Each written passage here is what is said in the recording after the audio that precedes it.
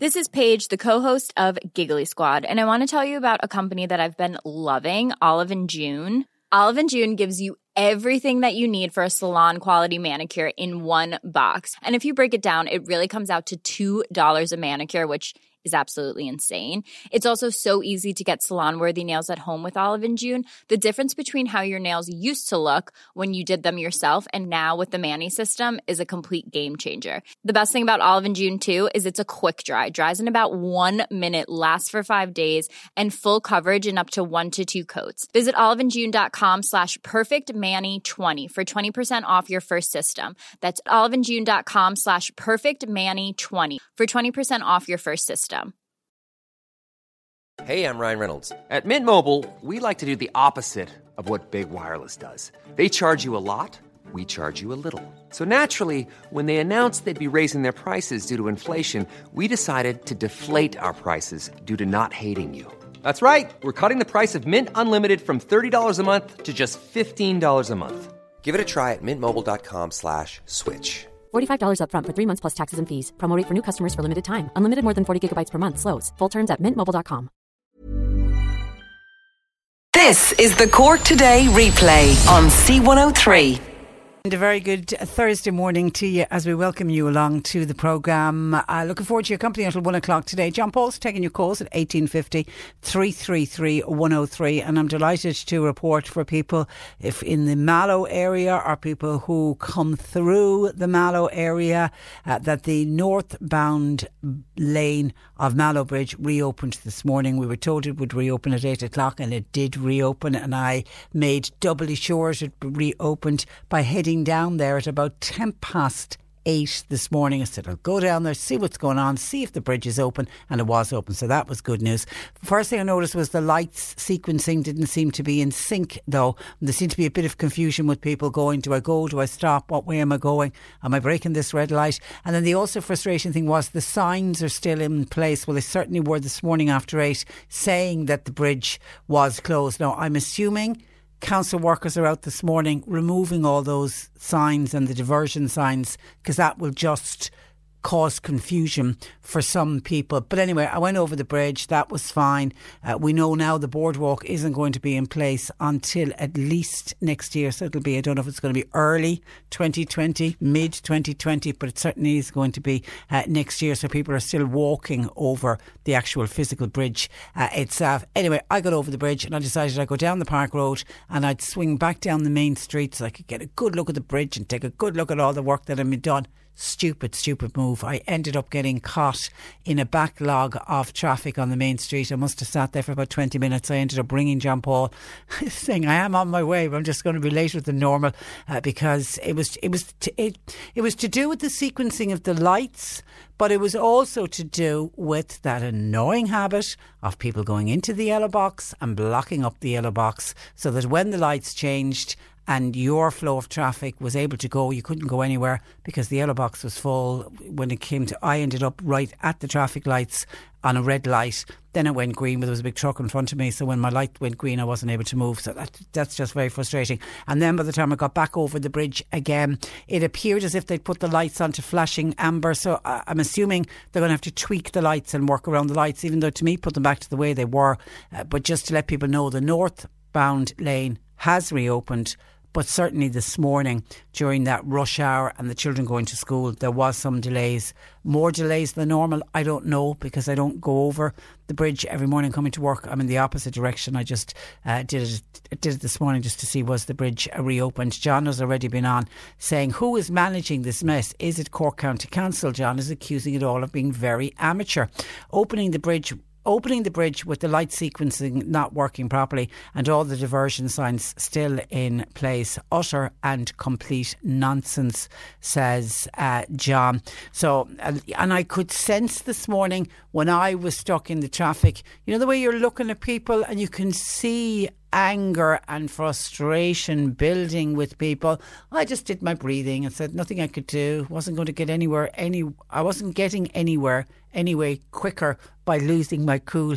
So just relaxed and listened to the radio, and it was fine, and I eventually got there. But if you're doing that every morning, it's just, I can see why people lose their cool, and I can understand a little bit of road rage. But move away from the yellow box, please. Only go into the yellow box if your exit is clear. Isn't it one of the first things that we learn when we start learning how to drive? It clearly is one of the first things I remember my driving instructor telling me. Within the first 10 minutes of my first driving lesson, we approached the yellow box, and he said to me, stay here, you don't go across until your exit is free. But I don't know what it is about some yellow boxes in some areas. People are fantastic about it, they'll never cross it.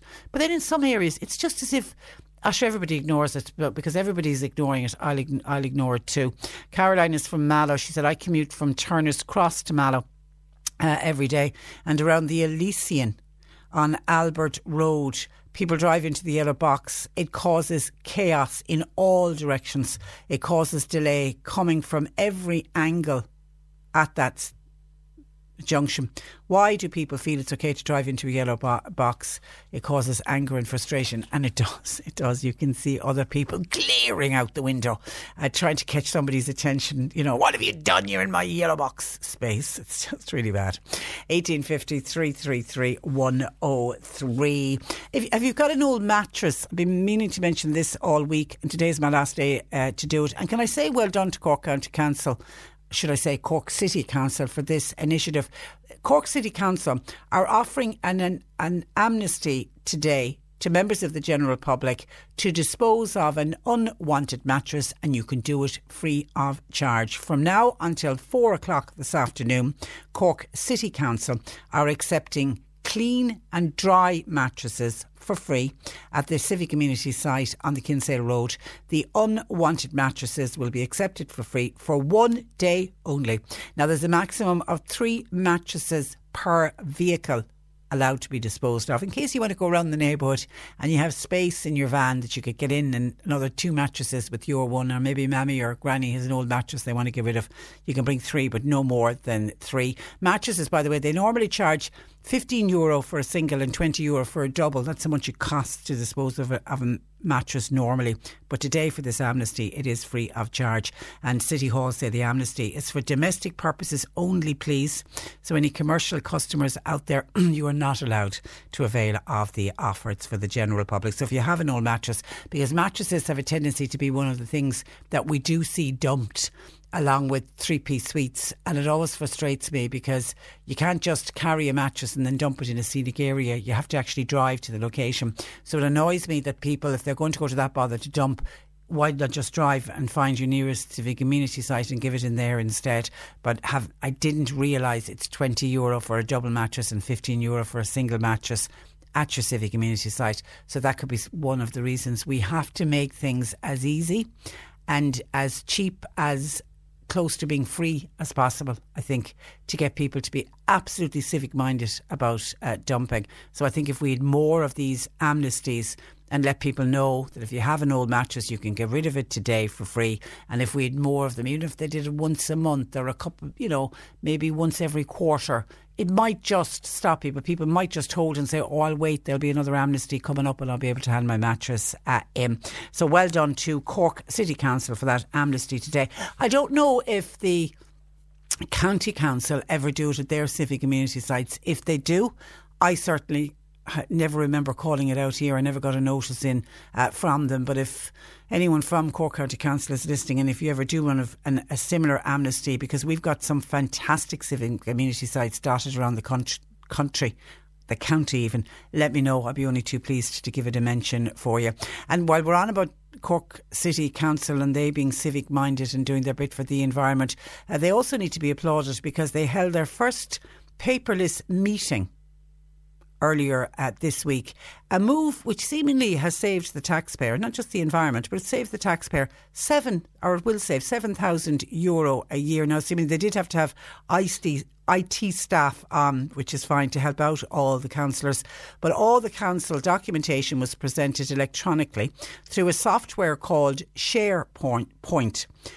which councillors then were able to access all of the reports either on their iPad, they could do it on their phones or on their laptops, while the agenda items and any other reports, they displayed those on big TV screens. What had happened previously is interesting. Councillors received their agenda, their council reports, all of the information and all of the responses and to any of the individual councillor questions, and they got them in a very large bundle, which was known as the council pack. And this is how the council are going to save the €7,000, because seemingly City Hall were spending about $7,000 hiring taxis to deliver these council packs to the homes of all of the councillors, and they had to do it on the Thursday before the Monday meeting. Officials had repeatedly defended the use of taxis because somebody said, why didn't they post them? But seemingly they worked out that if they were to give the contract to One Post, obviously these council packs were quite big, if they were to have them delivered by post, it would have cost about $13,000. So it was half the price to do it by taxi. So they decided instead save the taxpayer a bit of money and also good for the environment. They're being environmentally friendly. So well done to Cork City Council for going paperless. One wonders, will other councils around the country follow suit?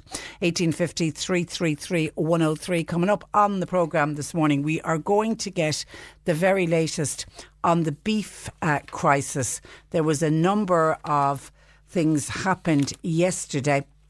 And actually, while we were on air yesterday and we were in contact with the Minister for Agriculture, Michael Creed's office, because we were trying to get clarification on some issues that had been mentioned on the programme. And lo and behold, while we were on air, we heard that the Minister, Michael Creed, had decided, come on, we need to do something. We are really at a stalemate. So he called in all the parties, brought them all in together to have talks yesterday. And those talks went ahead last evening at the Agriculture Minister's office on Kildare Street. So we're going to try and get the very latest on that, on where we are now at.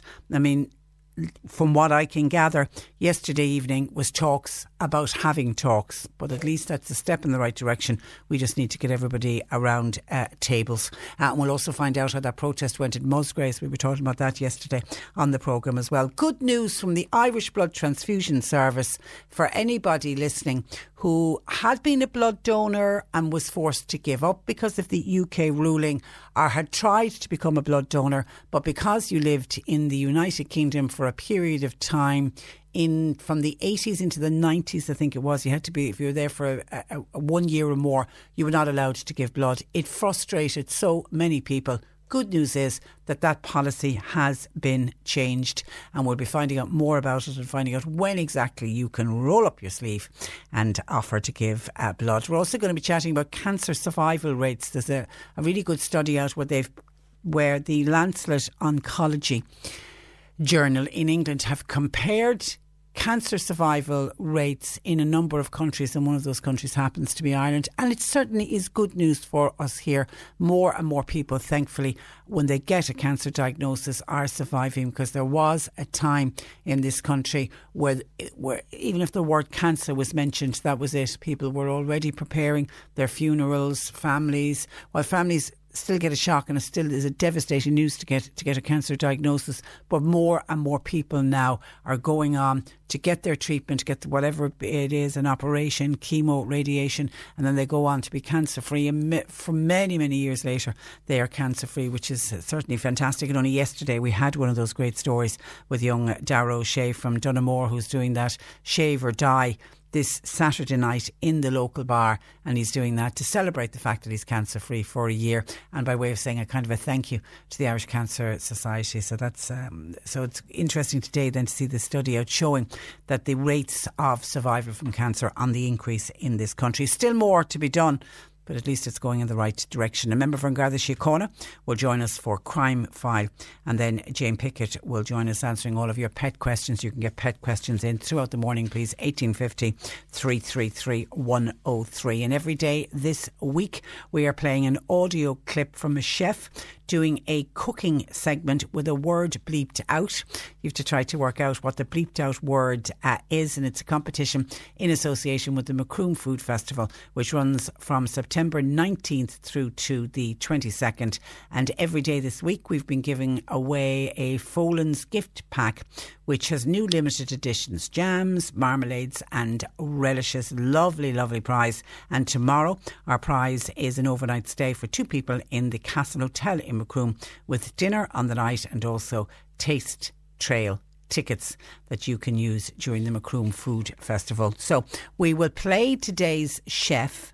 Just take a listen to this, see if you can work out the missing ingredient, but it will be the last hour. I'll be instructing you on how you can either ring in or text in to win. Now I'm keeping the skin on because I love to cook fish with the skin on because it holds it together. So we're going to season this, and we're going to just very quickly pan fry it. A pinch of on the fish. There you go. That is the lovely Never Maguire cooking fish, but he's adding something to it, and it's our missing ingredient. Okay, we'll play it again. I'll give you another chance to listen to it throughout the morning and give you the chance to win. And you can check out everything that's happening at Macroom Food Festival this year on their website. Full details, macroomfoodfestival.com. Just did a text in when I was talking about Mallow Bridge having reopened this morning and I getting stuck in traffic and wondering, was it just because it was after 8? Was it just that time of the day?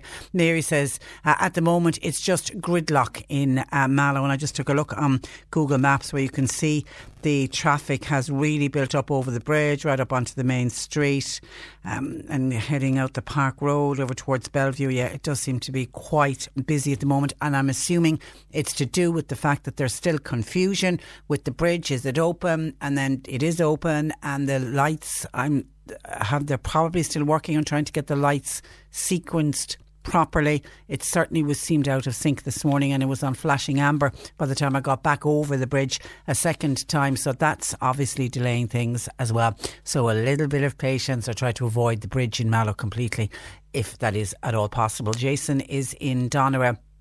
Jason says Mallow is planned so badly when it comes to traffic, which is so sad for a town of its size, which has so much potential for employment. It is built the crossroads of Munster, and now of course it is a commuter town for Cork, yet the traffic is so bad it surely must be turning people off setting up businesses in Mallow or coming into Mallow to do business. Therefore Mallow as a town must be losing out, and that is evident with the amount of derelict buildings on the main street in Mallow. I did have an opportunity as I crawled down through the traffic on the main street. There is a lot of derelict buildings, really a lot of derelict. I don't think I've seen so many derelict buildings in quite a long time. And actually, when I was in Tralee at the weekend, and it was the one thing I spoke about was we'd got the train. There was a gang of us got the train down from Mallow down to Tralee, and as we got off the train then we walked into the town, and it's a very pretty, lovely, busy, buzzy little town. It was on Sunday now, it was before the shops. They didn't open until 12, but we got there about 11:30, but there was people buzzing around, and then once the shops opened it was certainly busy. And I actually commented on that and said I saw one closed, boarded up shop, not quite derelict, but one closed up shop. All the other shops were open, and it was just a kind of a hive of activity, which is very, very different from Mallow town, just up the road from it. So yeah, I would agree with you that I don't know if it's down to traffic is the reason, but certainly there are too many derelict shops and buildings on the main street in Mallow. And Ryan moved to Mallow in the last 9 months for work, but in the evenings he faces traffic, but he's also facing traffic in the mornings. He was in that traffic jam this morning that I sat in. He was there for about 30 minutes. He said, I didn't move to a city so I could avoid... I didn't relocate to the city so that I could avoid that style of hectic living and been stuck in traffic. But now I'm in a traffic jam in Mallow. That was never part of the plan, said Ryan when he moved here. As we announced yesterday, all sides in the beef dispute were invited to talks by Minister Michael Creed at his department on Kildare Street. Once again joining me, Helen O'Sullivan, for West Cork farmer with the Beef Plan Movement. Good morning to you, Helen. Morning, Tricia. And you are very welcome. Firstly, what format did the talks take? Did everybody go in individually, or what format? How did it work yesterday? Yeah, well, I suppose yesterday after our conversation on your show yesterday, there was some positive news. Minister Creed invited all of the agri stakeholders to meet in the Department of Ag in Dublin. So this included the Beef Plan Movement, the ICSA, the IFA, the ICMSA, the Irish Natura and Hill Farmers Association, Machnal Ferma, and then there was representatives there from the meat industry. Now, they met with Minister Creed earlier in the morning, the meat industry representatives, and they, one member from each farm organisation then went in together to meet up with Minister Creed and the Secretary-General, Brendan Gleeson, of the Department of Ag. So I suppose what happened in there then, Patricia, I suppose the meeting was effectively talks about talks. The Secretary-General, Brendan Gleeson, proposed the following, that 1, talks to commence on Monday, 2, factories guaranteed nothing would move in or out while talks take place, 3, protests to stand down, with the assurance of Minister Creed that nothing would pass through the factory gates while the talks about the protests are going on. And I suppose the response to that then, Patricia, from the farm organisations,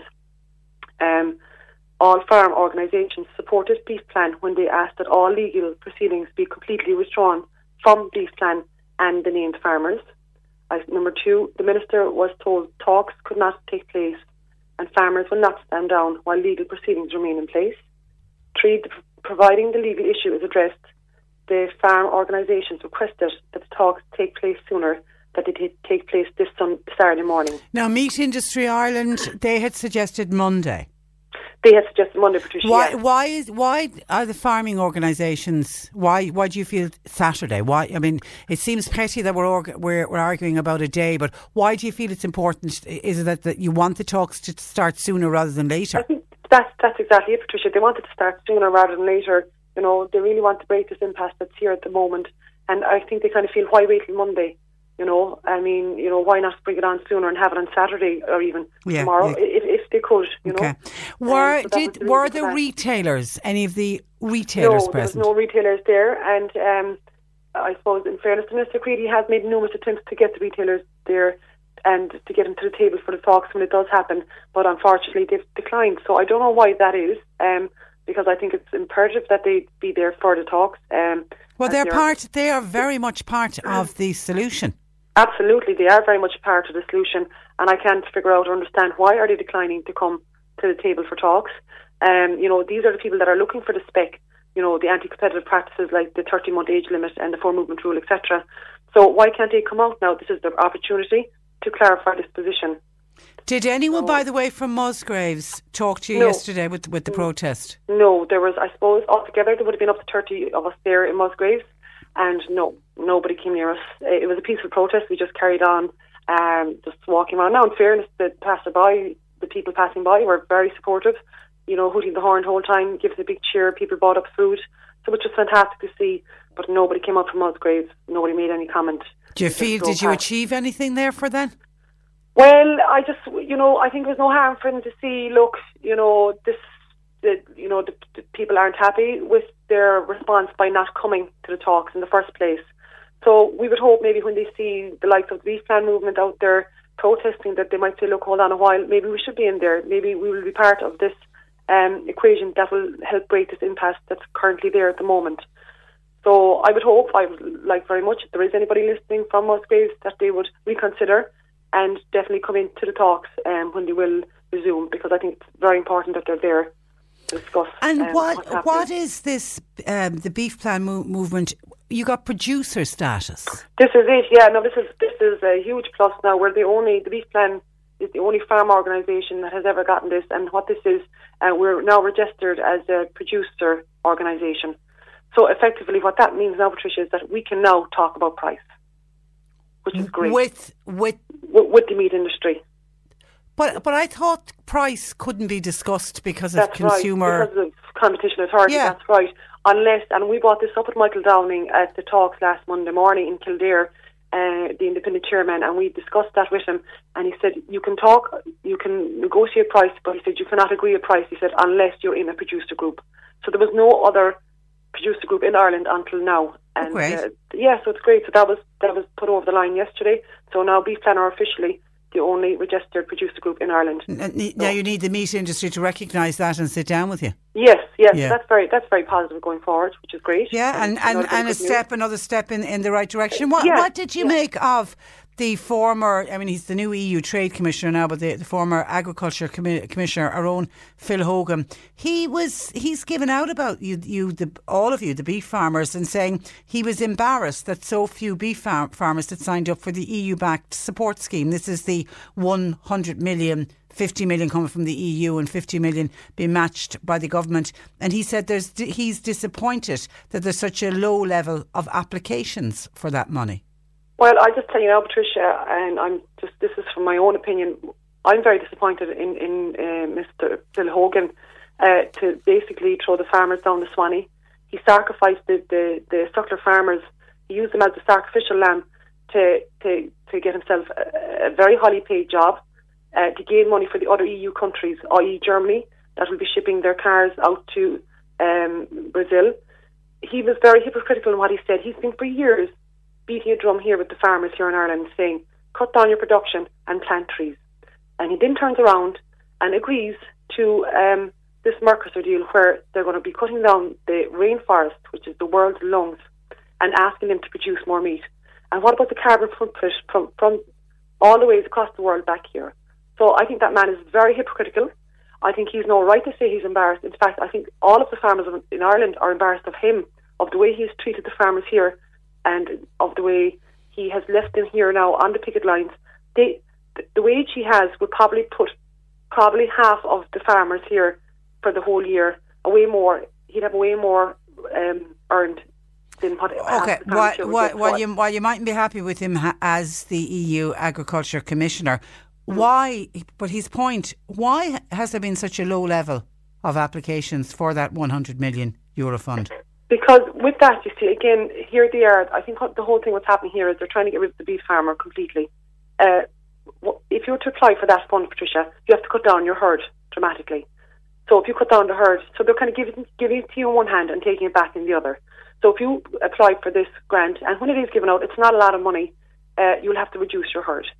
So, okay. So it's the conditions. It's the conditions. Yes. Okay, it's the conditions that are attached to it. I suppose you often hear this saying, you don't get free lunch. You know, no such thing as a free lunch. Yeah, this is what Commissioner Hogan's doing here. He's giving it out in one hand and taking it back in the other. So I think it would be more in his line to get a proper price for the beef in foreign markets and for in Ireland in general. I mean, would he live on €4 an hour? You know, when you compare his wage to a farmer's wage.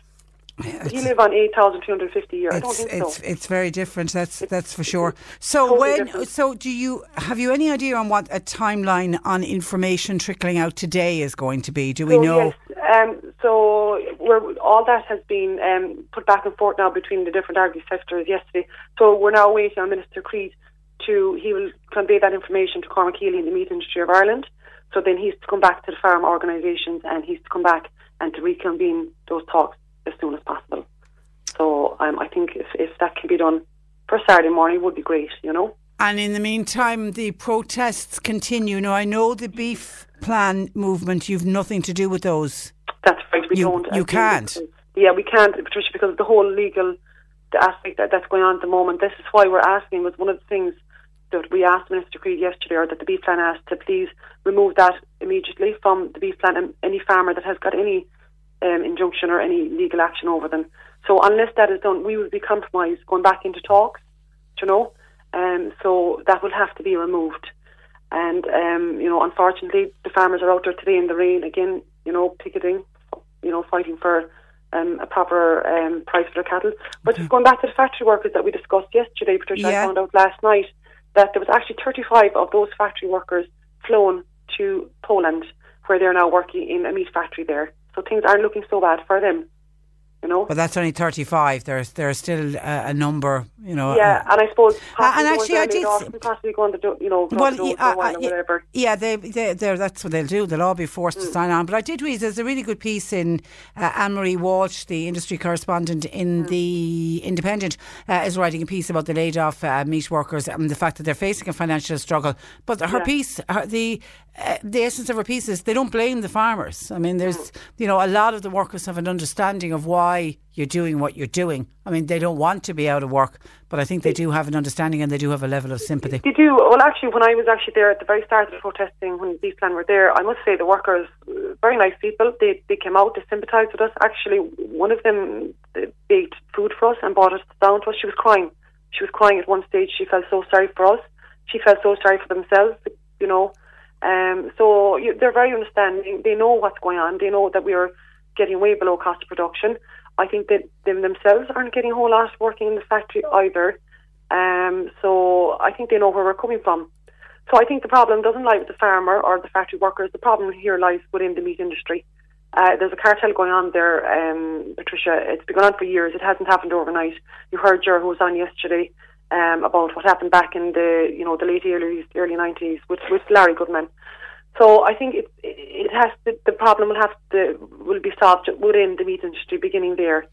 Okay. And we all know the money they're making, and unfortunately, what the factory workers are getting, and what the farmers are getting, is pins in comparison to what they're getting. We'll keep in contact with you, Helen, in the meantime. Thank you for that. Great, Patricia. Thanks very much. Thanks for joining us. Helen O'Sullivan there from the Beefplan movement in West Cork. When we were mentioning Phil Hogan, Big Phil, John in Clonakilty says, Patricia, tell all those farmers to be very careful. Phil Hogan might jail them all. Wasn't he the guy when he set up Irish Water and he said he would follow the people to the grave? Remember that for water charges?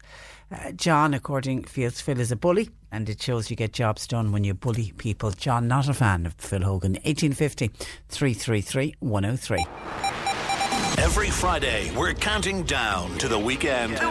By turning up the Feel Good. C103's Feel Good Friday brings you 6 hours of Feel Good greatest hits. Join Nick Richards from 1 and Martina O'Donoghue from 4 as we get you weekend ready. Turning up the Feel Good for Cork. Every Friday from 1. Feel Good Friday, only on C103. The Irish Blood Transfusion Service has reversed a 15-year policy that prevented people who had once lived in Britain from donating blood. To explain more, I'm joined from the IBTS by Dr. Ellen McSweeney, who is a donor consultant. Good morning to you, Ellen, and you're welcome to the programme. Thank you very much. Good morning, Patricia. Now, can you remind us why this ban was introduced? And can I just say, I can't believe it was 15 years ago. It seemed like only a couple of years ago. I remember doing an interview about it. But anyway, time flies. Just remind us why it was introduced. It does indeed. Well, it was introduced actually because of variant CJD in the United Kingdom. And there was a concern that people, it's a human version of mad cow disease, but there was a concern that people with variant CJD might actually transmit that by donating blood. And in fact, we had, before 2004, we actually put in a deferral in 2001. But at that time, we said that if somebody had spent 5 years in the UK, they couldn't donate. Because we did it in stages, because we knew it would affect our donating population. But in December 2003, there was actually a case reported where, it was the first case, where a donor had donated and was well at the time, and subsequently developed variant CJD. And in 2003, the person who'd received that donation developed variant CJD. So at that stage, we were even more concerned. And where was that? That was it. That was in the United Kingdom. Okay. Yeah, the only cases of transfusion-transmitted variant CJD have been in the United Kingdom. There hasn't been anyone anywhere else. Okay. So the decision was taken then, if people were there for, it was a year, wasn't it, or more, you had to have lived? Initially in 2001, they had been there if they'd been there for 5 years. Yeah. But by 2004, in November, we said if they'd been there even for 1 year, they couldn't actually donate. So why the decision now to reverse the policy? Okay. Well, first of all, we've done an extensive review. We've actually been looking at this for a while, but we've done an extensive review, and at this point in time, we believe that the risk of transmitting variant CJD by donating blood is absolutely infinitesimal, it's really remote. And there are a number of reasons for that. And one is that the number of cases of variant CJD is very much lower than was originally predicted. I mean, initially, the estimates, they varied hugely. They were talking about thousands of people, while in fact, in the United Kingdom, there's only been 178 people had variant CJD and 4 people in Ireland. So the numbers are a lot lower than we thought. And the second thing is that in 1999, we introduced a process called leukodepletion, which means that we remove white cells from blood before we actually give it to patients. Now, that was done for a number of reasons, but one of the thinking was that perhaps it would help in this circumstance, and indeed is proven to be quite effective. So, and nobody who's received leukodepleting blood has developed variant CJD. The cases in the UK all received blood from which the white cells had not been removed. Okay. And we've been using leukodepleted blood as a standard for the last 20 years. So we thought, 20 years on, we're not saying there's no risk of transmitting variant CJD by blood transfusion, but we're saying that the risk is remote. And it's time that we actually allow people who are obviously well, who've lived in the UK or travelled to the UK, to actually donate, because we always need to balance risks and benefits. And did many people have to stop giving blood who were already donors when this ban came in? Oh, absolutely. We have at least 11,000, and that's just from the living in the UK. And we have another number of thousand people who receive blood transfusions, and more people, about 2,000, who actually had surgery. Now, we've also reversed the surgery, saying, because again, we were concerned that instruments might actually transmit variant CJD. But there's no evidence that has actually happened. So we've also reversed that decision and said people who had their appendix out in the UK can now come and donate, for example. There's still a deferral on blood transfusions. So if somebody had a blood transfusion in Ireland after 1980, they can't donate, or outside of Ireland at any time. That's still there. That remains in place. That remains in place as a precautionary measure, yes. But there was a lot of people very disappointed and annoyed who wanted to give blood over the years, and then when they discovered this UK policy, people were very disappointed. Oh, absolutely. And we know that. But we have a duty to patients to have the blood as safe as is possible to have it. But we also must, review our decisions. And like 20 years on from leukodepletion, without any transmission from people who've received leukodepleted blood, we think now's the time. Well done. Well done. So when will people be able to now donate? On the 7th of October, which is a Monday. Okay. And I'm assuming, Ellen, always in need of new donors and people who had been donors and for whatever reason stopped going, maybe because you had to with this UK ruling, always looking for people to come forward. Absolutely, always. We need 3,000 donations every week. 3,000. And the summer months, Ellen, I know I would often do a shout out here for local clinics when you're collecting blood. The summer months can be a tricky time, can't it? They can be very tricky because, if people are on holidays or the weather is just exceptionally good or there's a match on or even if there's a funeral, if there's a funeral in the local area, then some people, they obviously go to the funeral rather than coming to donate, which is understandable. So things can affect it. So yes, the more people who actually are eligible, the better. A texter says, good morning, I used to donate blood, but I have a phobia about the finger prick, not the needle. It's ridiculous, but just the finger prick. Do you still do that, or is there any other way? No, we still do it, I'm afraid. And that's to check your haemoglobin to make sure you have enough haemoglobin before you can donate.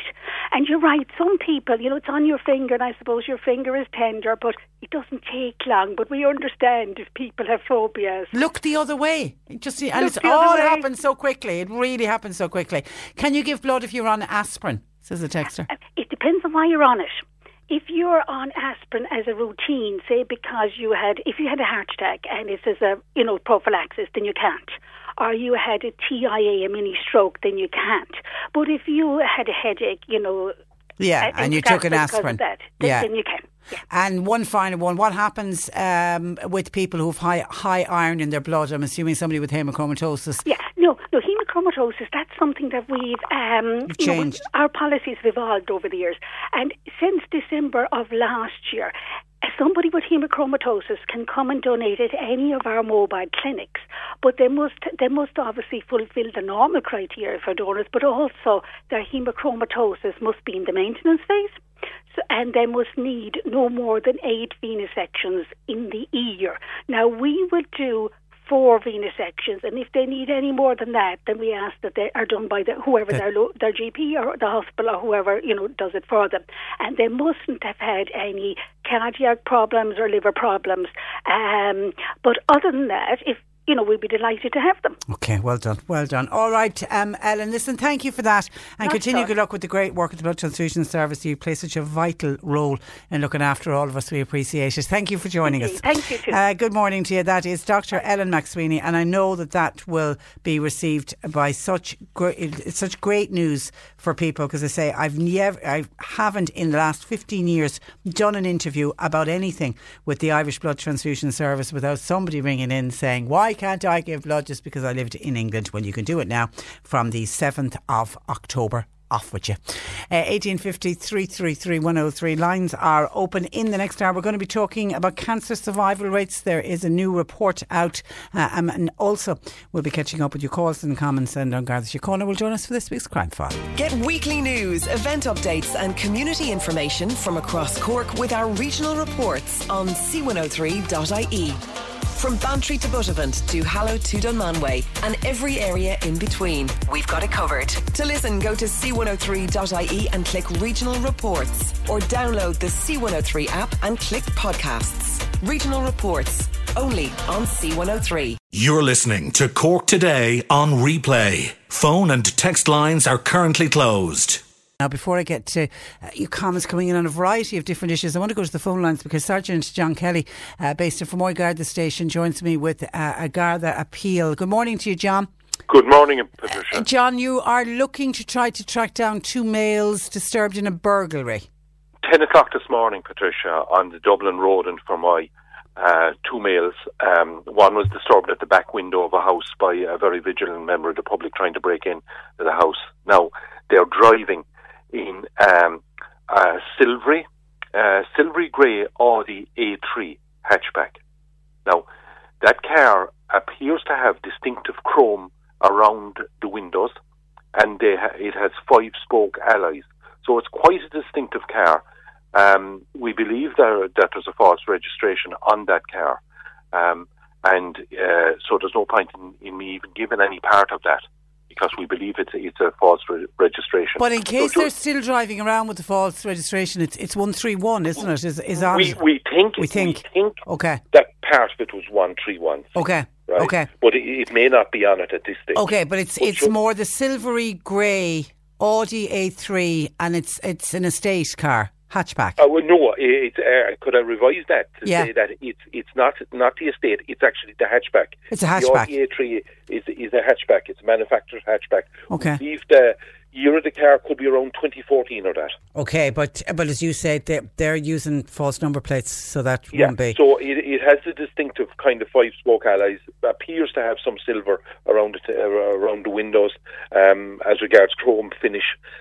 So I just appeal to people, just keep a lookout. Do we know what way it's headed? We don't, unfortunately. No. It may have gone back onto the motorway.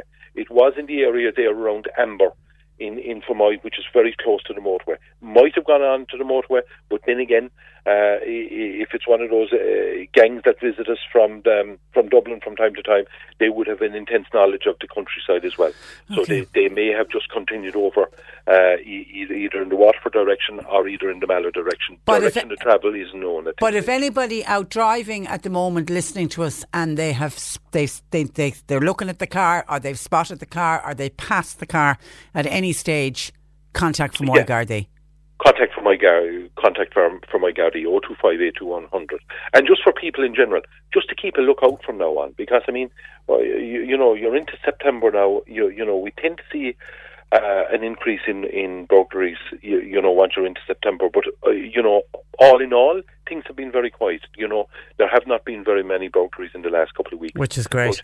But, you know, which is great. But just for people's vigilance, in this case, has paid off. Well done. And we'd ask people, they're out for their walk with their dog or whatever, just keep an eye out. Okay. And if you see the couple of fellas that may be sitting in the car, you know, whip out the phone, grab a quick photograph. You know, and put a call through to your local Garda station. Okay, but put a call through. You're not wasting our time. For Moy Gardaí, 025 82 100 if anybody spots that car. All right, John, listen, thank you for that. Thank you very much. Have a good day. Thanks for joining us, Sergeant John Kelly, joining us from Fermoy Garda Station. If we all look out for each other, that's what's important as well. Well done to that member of the public. I'm sure whoever's living in that house will be thrilled to have heard that somebody copped what was going on and disturbed the burglars. But now if we could just track them down. Maybe they've just headed away. Maybe they've left us completely in Cork. But it is possible if they're up to no good, they're out to break into houses. So it is possible they could just move on to a different area and try another house. So a silver grey Audi A3 hatchback, that's what you're looking out for at the moment. Okay, some of your calls and comments coming into the programme. I mentioned Phil Hogan in the last hour. For some reason, somebody has sent in a text saying, where is Phil Hogan from? Now, I don't know why the person wants to know this, but Phil Hogan is a native of Kilkenny. He grew up on a farm in Kilkenny. He was educated locally. He actually then came to us here in Cork. He attended UCC, where he graduated with a degree in economics and geography. And then when his university studies were done, he went back to Kilkenny and he managed his family farm. So he does come from a farming background. During that period, he also founded an insurance and real estate business. But he got into politics. He's one of the guys that got into politics very early. He was a local county councillor on Kilkenny County Council, and he got elected at the age of 22. So his politics really has been his life, all of his adult life, certainly, but he does come from a farming background. As I say, I don't know why the person wants to know that, but he's from Kilkenny. 1850 333 103. We've been talking about Mallow and Mallow traffic and Mallow Bridge, and it was gridlocked earlier. Hopefully that sorted itself out. This is from John in Mallow. I live on the Cork Road side of Mallow, and it's much easier for me, says John, to go over the flyover than to go anywhere near Mallow Bridge because of those traffic lights. They never seem to be in the right sequence. They never seem to be set in the right way, in John's opinion. Mallow is only a one-horse town. Oh, John. 1850 333 103. Some of your WhatsApps in. Okay. Can anybody offer advice here, please, to Mary? Mary was listening to our piece with Dr. Ellen, who joined us from the Blood Transfusion Service, who was talking about the fact that people from the United Kingdom can now once again donate blood. That 15-year ban has now been removed, and somebody texted in saying that always give blood, but their phobia and the bit they hate is when you go in, if you've never given blood, the first thing that they do when they take all your details is they do a little finger prick test, and this is just to check your hemoglobin and just to see that you are okay and that you're fit and healthy and able to give blood. And that's the part that freaks out one of our listeners who regularly gives blood. Actually, God help us if that person ever got diabetes, because that kind of finger prick test has to be done a couple of times a day, doesn't it, if you're diabetic. Anyway, Mary, that got Mary into texting us to say her daughter is due to get the HPV vaccination, and we spoke about how important that vaccination is on this programme last week. Daughter's due to get it next week, but her daughter is literally petrified of syringes. Would anybody have any tips on how to calm her daughter down, please? Her anxiety levels now are through the roof. Oh God, isn't that just dreadful? And that's from Mary. I'm assuming, Mary, you're bringing her to your own GP, that it isn't been done in the school. Or certainly if she's that nervous, I wouldn't be having it done in a school setting. I'll be bringing her along to my own GP. So we will, I imagine that's what you're doing. She's not the first and won't be the last to have a phobia of syringes. I mean, I clearly remember being, and it was in a school setting, the girl in front of me getting some kind of, I don't know, wouldn't have been MMR now in my day, but some kind of a vaccination that we were getting, and she fainted. And of course that put all of us off, thinking, oh my God, what's after happening? But she was so petrified, she just fainted. So some people do have a fear of needles and a fear of any kind of syringes. So does anybody have any tips that we could pass on to Mary, to pass on to her daughter, who I'm assuming is 12, 13, that's the kind of age group, isn't it, that they're giving out the HPV vaccine? It's an important vaccination. Her daughter needs to get it, but how do we get her over? What are the tips to get her to calm down and also to stop? I mean, she's got the anxiety levels. She's probably knows it's been coming for the last week or two, so she's been building up and it's just getting worse in her own mind. If anybody can offer words of advice on something that worked for you, or if you just son or daughter that was in a similar situation, how do we get her over this phobia so that she can get in there, get the injection, and she'll be fine? And that's it, done and dusted. If anybody can help there, 1850 333 103. And my heart breaks when I saw this WhatsApp coming in saying, Patricia, I am really upset at the minute. I started a job 2 weeks ago. I'll stop down there and say well done and congratulations on your job. It's only a part-time job, but well done. Today was to be my first pay slip, and you know the excitement when you're counting in your head, you know how much money you're going to get and you nearly have it spent before you take it out of the bank. Anyway, listener went into her bank account to get the money to discover that the bank had taken €56 from the account, €5 for every month since last September. Who do they think they are? I haven't even used my card with such a long time because obviously there's been no funds in the card, and I didn't even get a statement from them. I have a part-time job and I'm now left with €40 for the week. I will be closing the account. The banks will never get money from me again. Yeah, and all banks have different charges. That's the problem. And obviously the fact that there's been no money going into the account, these charges, even though there's no money in there and the account wasn't being used, they charge their maintenance fees. Some have quarterly maintenance fees, but others have, I mean, she doesn't say which bank it is, but others do have monthly maintenance fees. And the maintenance fee, as far as I know, is there regardless of whether you use the account or not, which seems absolutely so unfair.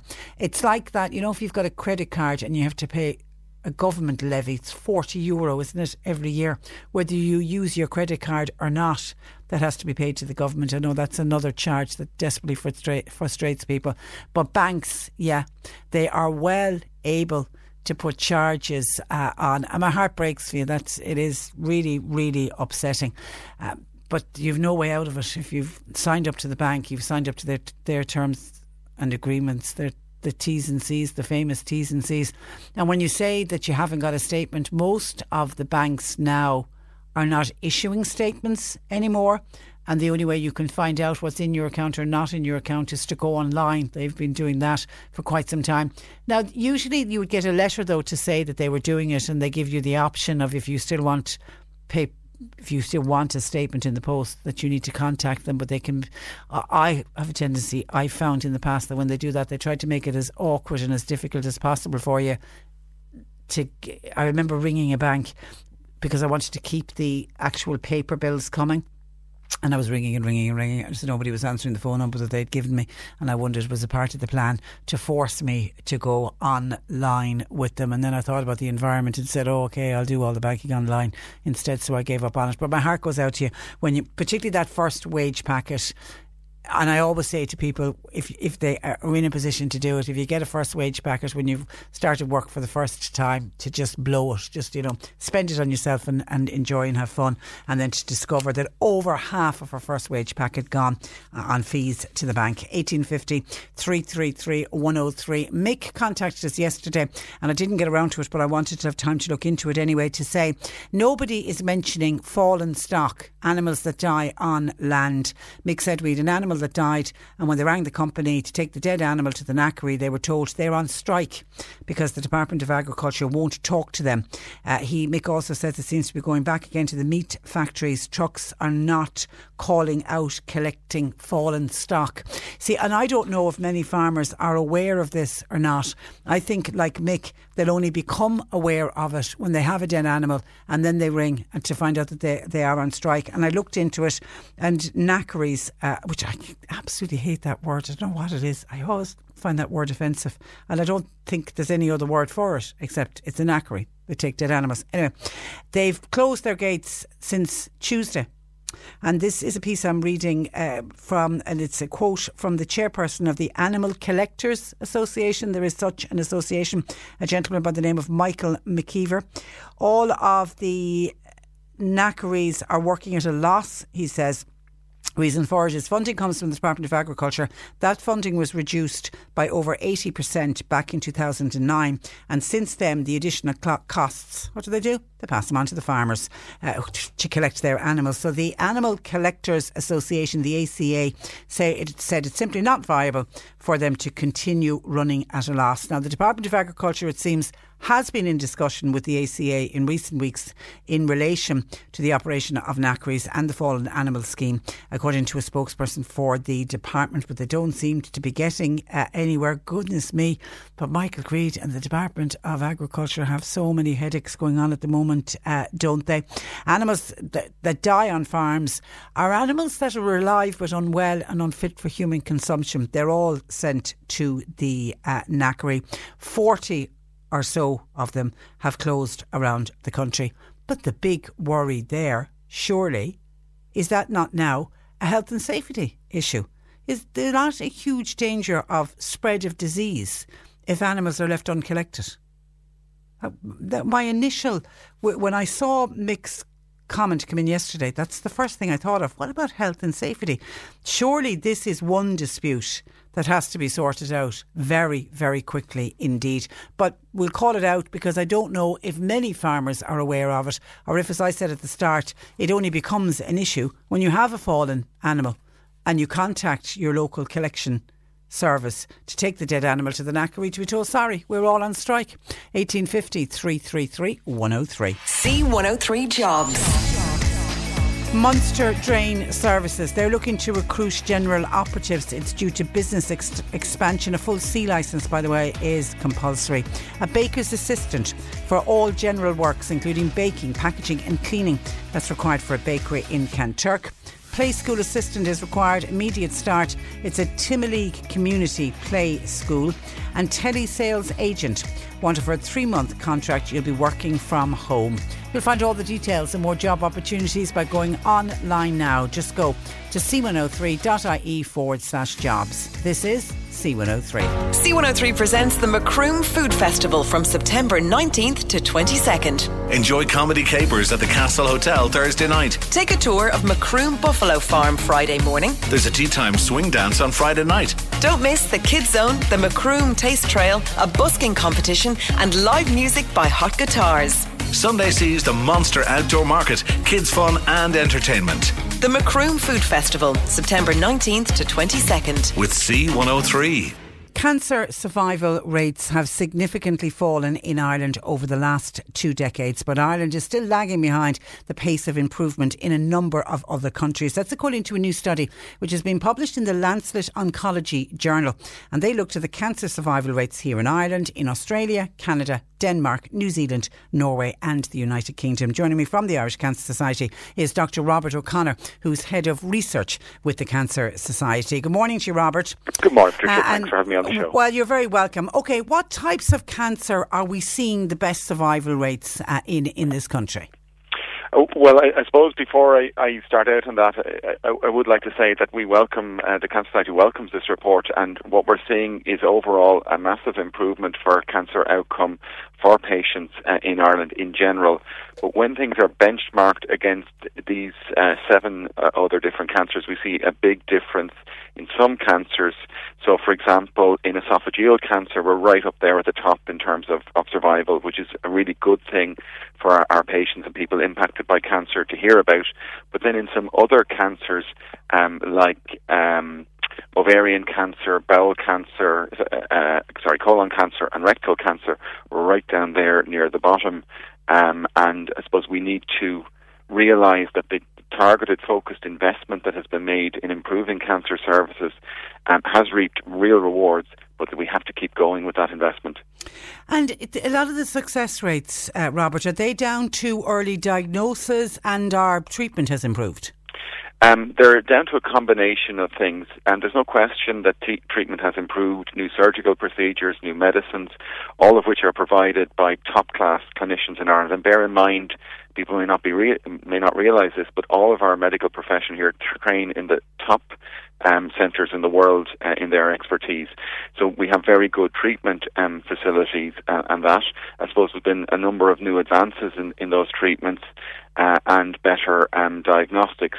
Also, the centralisation of care, so that if people develop a malignancy, that they have access to a person who just deals in that particular cancer. That is their full-time job, and they know everything there is to know about that, and that makes a big difference.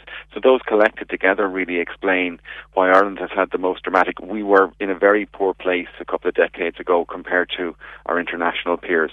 So we're now at least up there on the radar, but I think none of us would be happy until we get up to the overall outcomes that people see in countries like Norway and Australia. And I think we've kind of shown it. This report shows that investment has actually paid off and does pay off, but we need to keep going. And can we very much learn from these studies, Robert, at what works so well in other countries and then bring that back here? We can, and I guess, as I was kind of hinting at earlier, we have access to the majority of the medicines, treatments, surgeries, diagnostics, etc., and that these other countries have. But where they have been clever and box clever is they've also invested in making sure that patients and GPs and doctors can provide early access to diagnostics. And if we take the example of ovarian cancer, it often starts out with very unclear and uncertain symptoms, very vague symptoms, and the majority of cases that people might suspect to be ovarian cancer thankfully turn out to be a variety of other things. But it's very important that if somebody has symptoms and a doctor has some concerns, that they can rapidly get that person seen by someone who can elevate and identify if there is a problem there, and then they get into good quality treatment. And also survivorship and survivorship supports are very important, are invested heavily in these countries like Australia, Denmark and Norway, to make sure that patients have the best opportunity to leverage off of those advances in research, so that when they get through their treatment, that they have good quality, good advice and good supports to give them the best possibility of a good outcome afterwards. All of those things together are really where the gold standard is in being at the top level of cancer outcome. And it's interesting we're talking to you today because we were only talking about the Irish Cancer Society yesterday, in that we have a young lad in the area who is this weekend celebrating 1 year cancer free, and he's doing a shave or die event for the Irish Cancer Society, and we were celebrating with him how early diagnosis, good treatment, and now a year on, his life is back on track. Oh, it's fantastic to hear, and I suppose we increasingly do hear that, and people need to recognise that there is tremendous hope, tremendous opportunity in that. The Cancer Society purely exists on the basis of donations and on the crazy and amazing fundraising that so many people do up and down the country. We're an organisation that's purely funded by donations.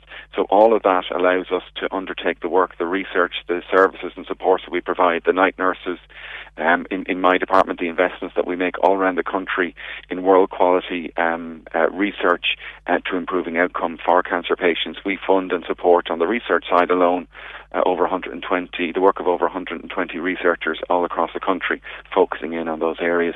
So it's really great to hear back and hear the positive stories that people may have, and to hear them, contributing back into that cycle. It's great. And with an ageing population, though, Robert, can we expect to see the number of cancer cases rise in the coming years? Because it is predominantly a disease that affects older people.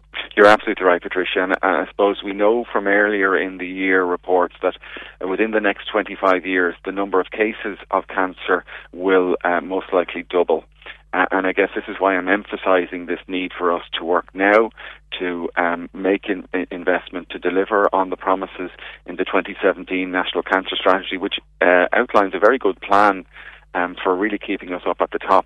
But with numbers planned to double, that's obviously going to put more strain. So if we don't invest in the resources now, we're simply not going to have enough doctors, nurses and places for people to be treated by cancer. Many of our clinics in Ireland, while they provide the highest quality of standard of care, they're treating twice the number of cancer patients as their equivalent peers, and that puts lots and lots of strain and pressure on patients coming in, on the doctors that are providing and trying to provide the best quality of care to them. So we do need to make real investments in this. We need additional hospital places.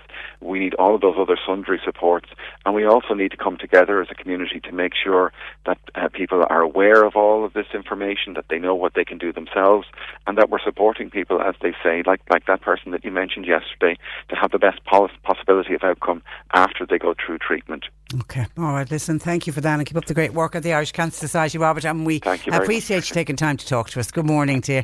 Bye-bye. That is Dr. Robert O'Connor, who's Head of Research with the Irish Cancer Society on what is a very welcomed report and study published in the Lancet Oncology Journal. But while it is good news, cancer survival rates significantly going up, still more to be done. But well done to everybody who's won and continues to win that battle against cancer. 1850 333 103. Can I just on the needles issue for a sec, because I saw a couple of people offering words of advice. This is from Mary's daughter, who needs to get a HPV vaccination next week, and the young girl literally petrified of needles.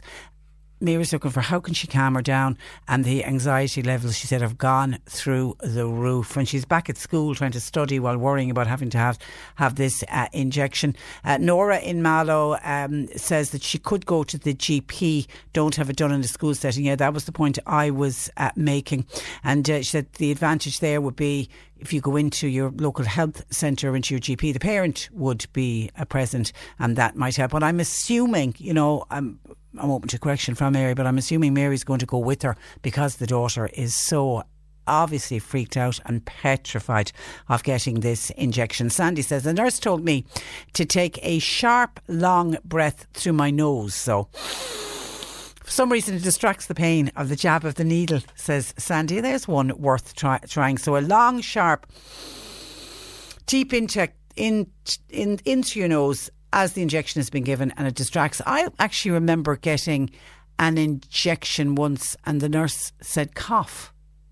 It was just cough for me there, and I did, and it must work on the same principle. You completely distracted, and I didn't even feel the injection going in. And Ellen said on the injection for that young girl, support one hand with the other. Support one hand with the other.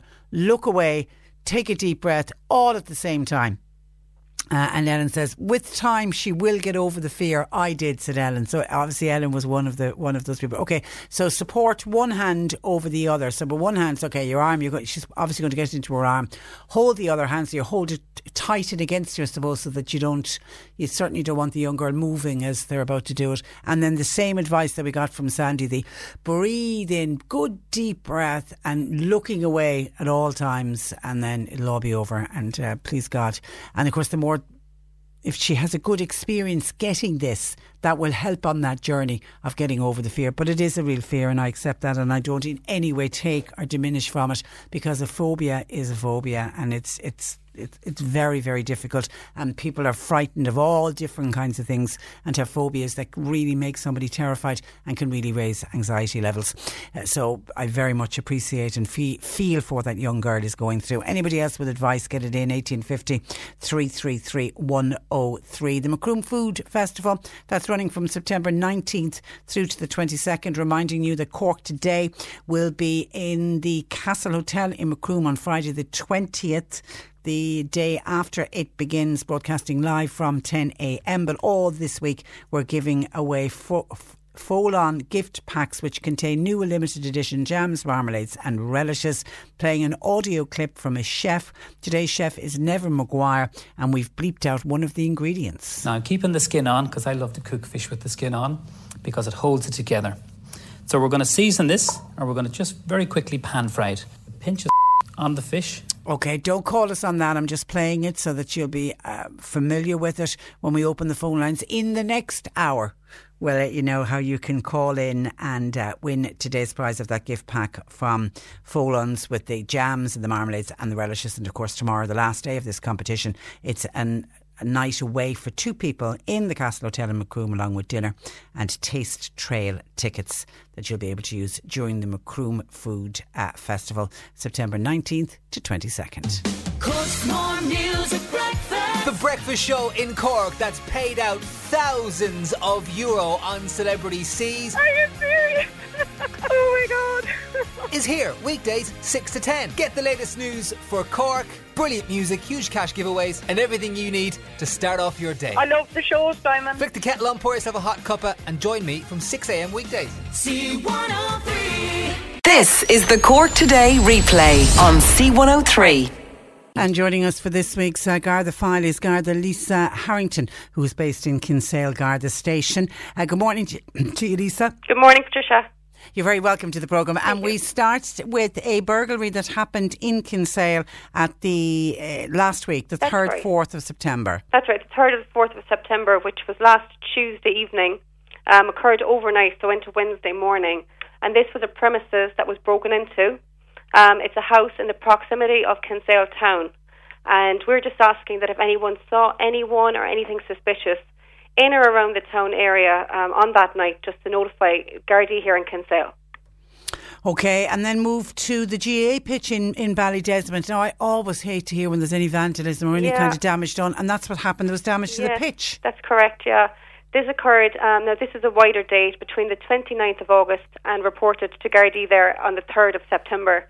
And a secure gate there at that pitch was interfered with, and a vehicle got in and got onto the pitch and caused damage to the pitch there.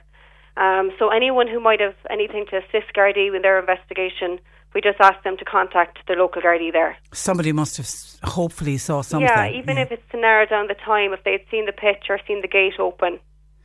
Crazy, absolutely crazy, and so many people get affected by that, and so many young children going training, and it's all done, and it's voluntary. All the money that goes into those GAA pitches is all raised locally. Absolutely, it's a mindless crime.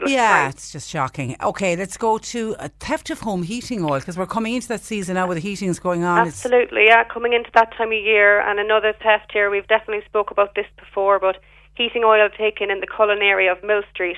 Occurred on the 4th or the 5th of September, and a full tank of oil emptied from outside the house. If anyone has any information on that, we'd ask them to contact Gardaí in Mill Street. We'd also, again, be advising people. The advice from the Crime Prevention Office is not to fill the tanks, to half fill them.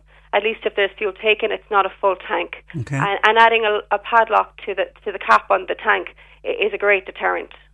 Just make it as hard as possible for them. You know, if the tank is visible from the road, you know, try and make it as less visible as possible. Shrubbery and things like that can hide it. Block it off.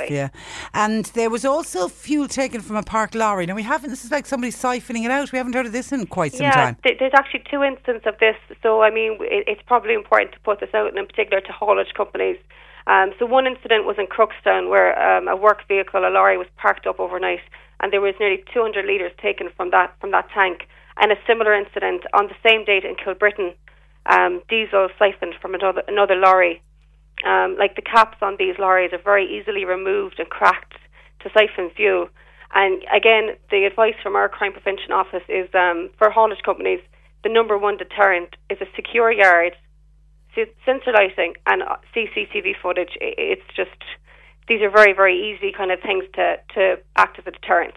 And €200 worth, of course, they're very big tanks. They are, yeah, absolutely, yeah. So, I mean, it's a lot of money. Yeah, so then it is important. And there's other devices. You can get an anti-theft metal tank locking cap, which can go onto the caps of the lorries. And there is also anti-siphoning devices that can be used. Now, you want to issue some warning about, is this a cash swapping scam? Absolutely, yeah. Explain how this works. Yeah. So this is basically where a customer will confuse a cashier, so they would end up pocketing more cash. So this incident, actually, an incident similar to this, happened in Kinsale last week. So in Kinsale, the scammer asked to change money. Money was handed over, and then they changed their mind, confused the cashier, and they ended up the cashier ended up down money.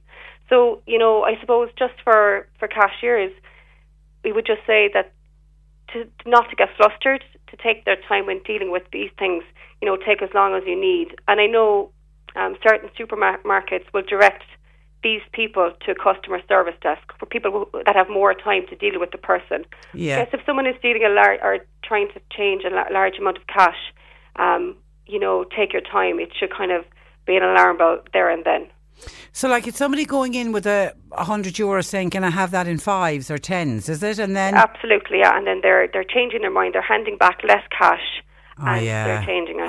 Yeah. Okay, any staff that are suspicious of any transaction should just ask for another staff member to stand with them while they're carrying out that transaction.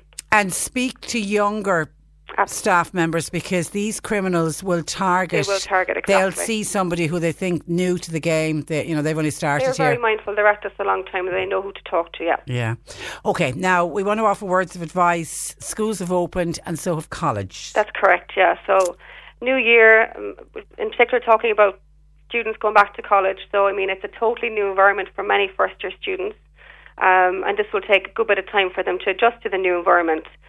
So, I suppose a lot of these young adults, as we'll call them, are very, very sensible, mature. But Freshers Week is running this week, and people surrounded by new friends. They're in a new area, and Freshers Week does include socialising and drinking and so on. So the first thing we just wanted to mention was, asking students and people not to engage in heavy drinking.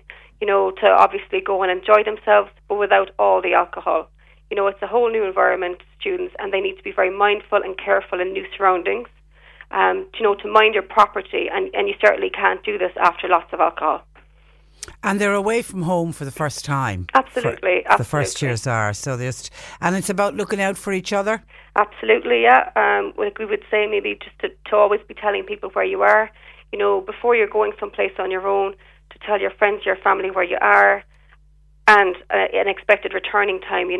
Planning is key to having a kind of a good night out. Arranging transport to and from events.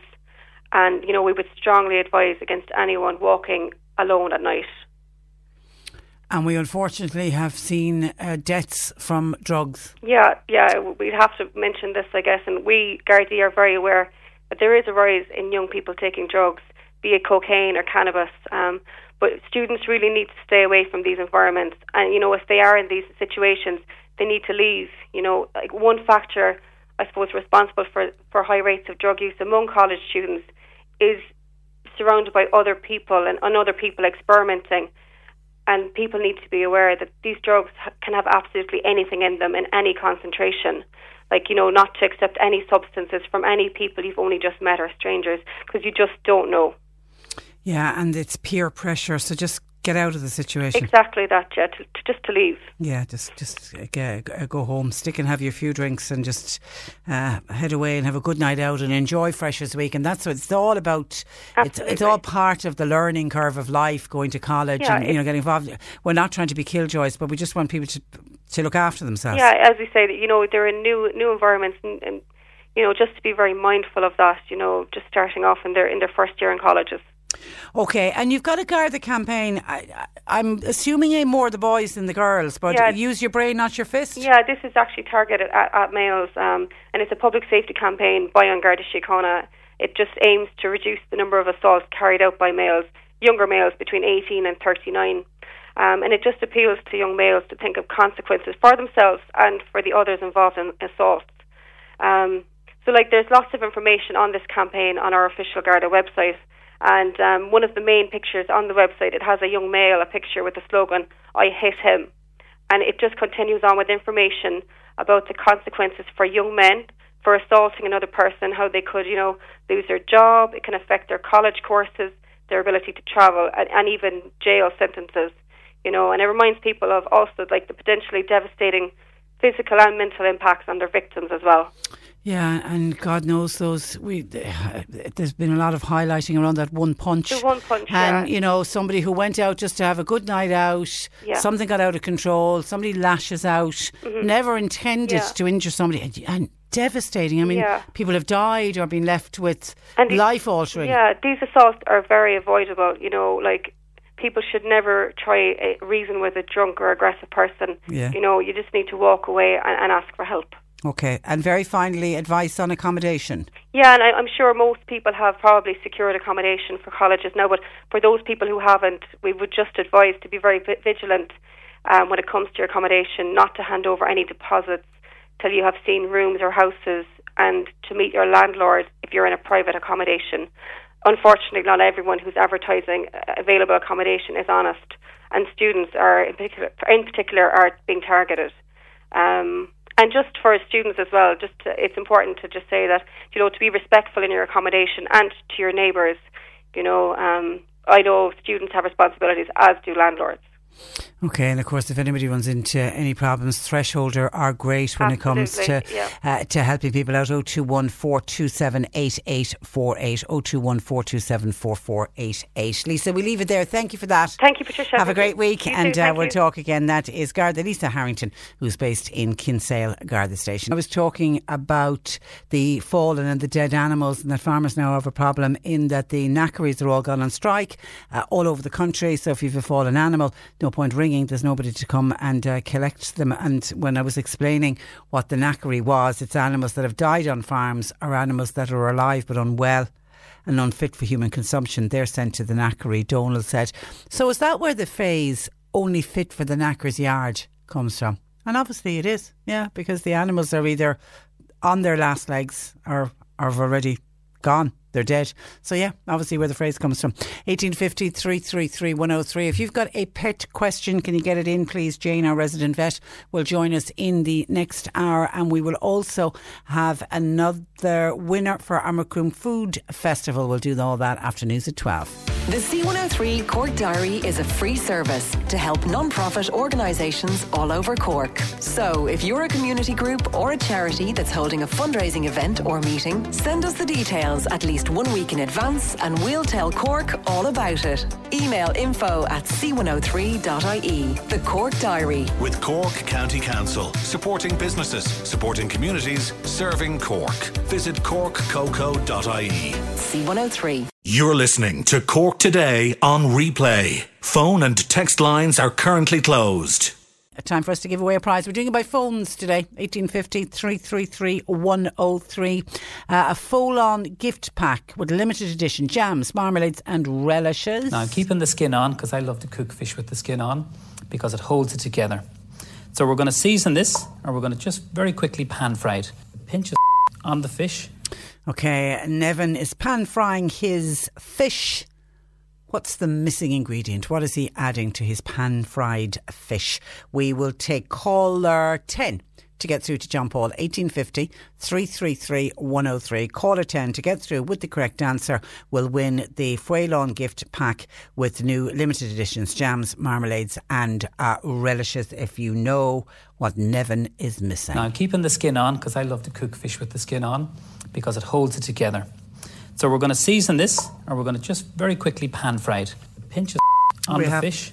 We haven't had Nevin on the programme in quite some time. I always love talking to him. He's such a nice man as well. Anyway, your chance to win. Get dialing on that. 1850 333 103. Reminding you that the Macroom Food Festival starts on September 19th and runs through until the 22nd.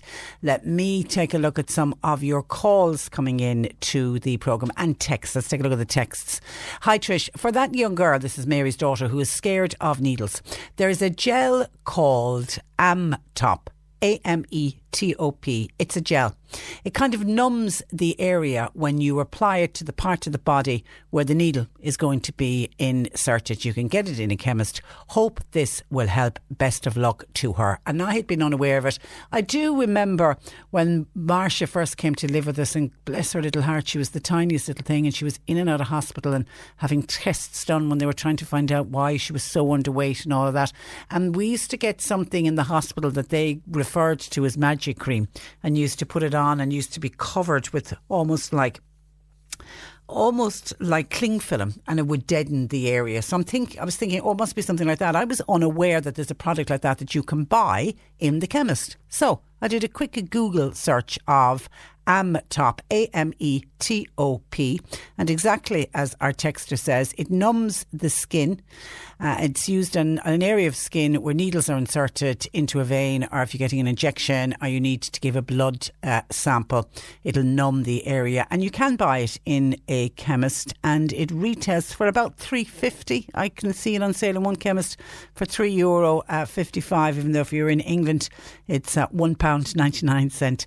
Anyway, about $3.50, but it's Ametop gel, and you can buy it at the chemist. So that's certainly another good piece of advice. Thank you for that. And actually, Mum Mary has been back to us. She just wants to say thanks to all of the listeners who've rang in with tips for her daughter with the HPV vaccination. But her question also is, if she takes her daughter to the doctors, which I was assuming she was going to do to get the HPV, she's wondering, will she have to pay for it? Because if she goes to the school, it's a free vaccination. I think the fact it's a free vaccination, it's a free vaccination, but we'll see. Has anybody else done that? Rather than your son or daughter going into the school and queuing up with all the other kids when the nurse comes to give the HPV or any other vaccination, if you opt, and I think on very good grounds, because her daughter was so nervous, if you opt to go to the doctors, would there still be a fee at the doctor's office? Because I take it it's the practice nurse probably at your doctor's office would do it. Anyway, Mary says, thanks for all the calls and the tips, but I'm afraid no matter what we will do or say, she will simply pass out and faint. So I think taking her myself to the doctor might ease it a little bit. But my big question now is, do I have to pay for it outside of the school? So we'll see if anybody can throw some light on that. Will Mary have to pay or not? And I think, Mary, as well, if you pop into the chemist and get that Ametop gel, I'll send... Mary is contacting us by WhatsApp, so I'll be able to reply back to her with the name of the gel. I would suggest certainly buy that and bring that in with you. That will help. And if you explain that to your daughter and maybe get the gel today and maybe let her put it on her arm so that she sees it, that it's numbing it, and then just look the other way, the needle will be in, it'll be done, she won't even know that it's happened. But if anybody can tell us if Mary opts, and I think she is doing the right thing, because you don't want the young girl fainting in front of all of her schoolmates and all of that. You know, it's that first year, it's an awkward enough time. Nobody wants to be standing out and being any way different. But I think absolutely you need to go with her to the doctor's practice. Does Mary have to pay? If anybody can tell us, 1850 333 103. And on the other poor listener who broke our hearts this morning, who is after getting her first job, started work 2 weeks, well, not for her first job, but she started work 2 weeks ago. First pay packet was today, all excited. Went to the bank to get the money out to discover that the bank had taken €56 out of her account. It was a €5 maintenance fee for every month since last September. There's obviously been no money in the account. As soon as the money went in, the bank went, oh, you owe us that for maintenance fees, even though she hasn't used the bank card in as many months. And €56 was taken, and now she's left with this €40. And she said at the end of her text, the bank will never get money from me again. I'm going to close down my account.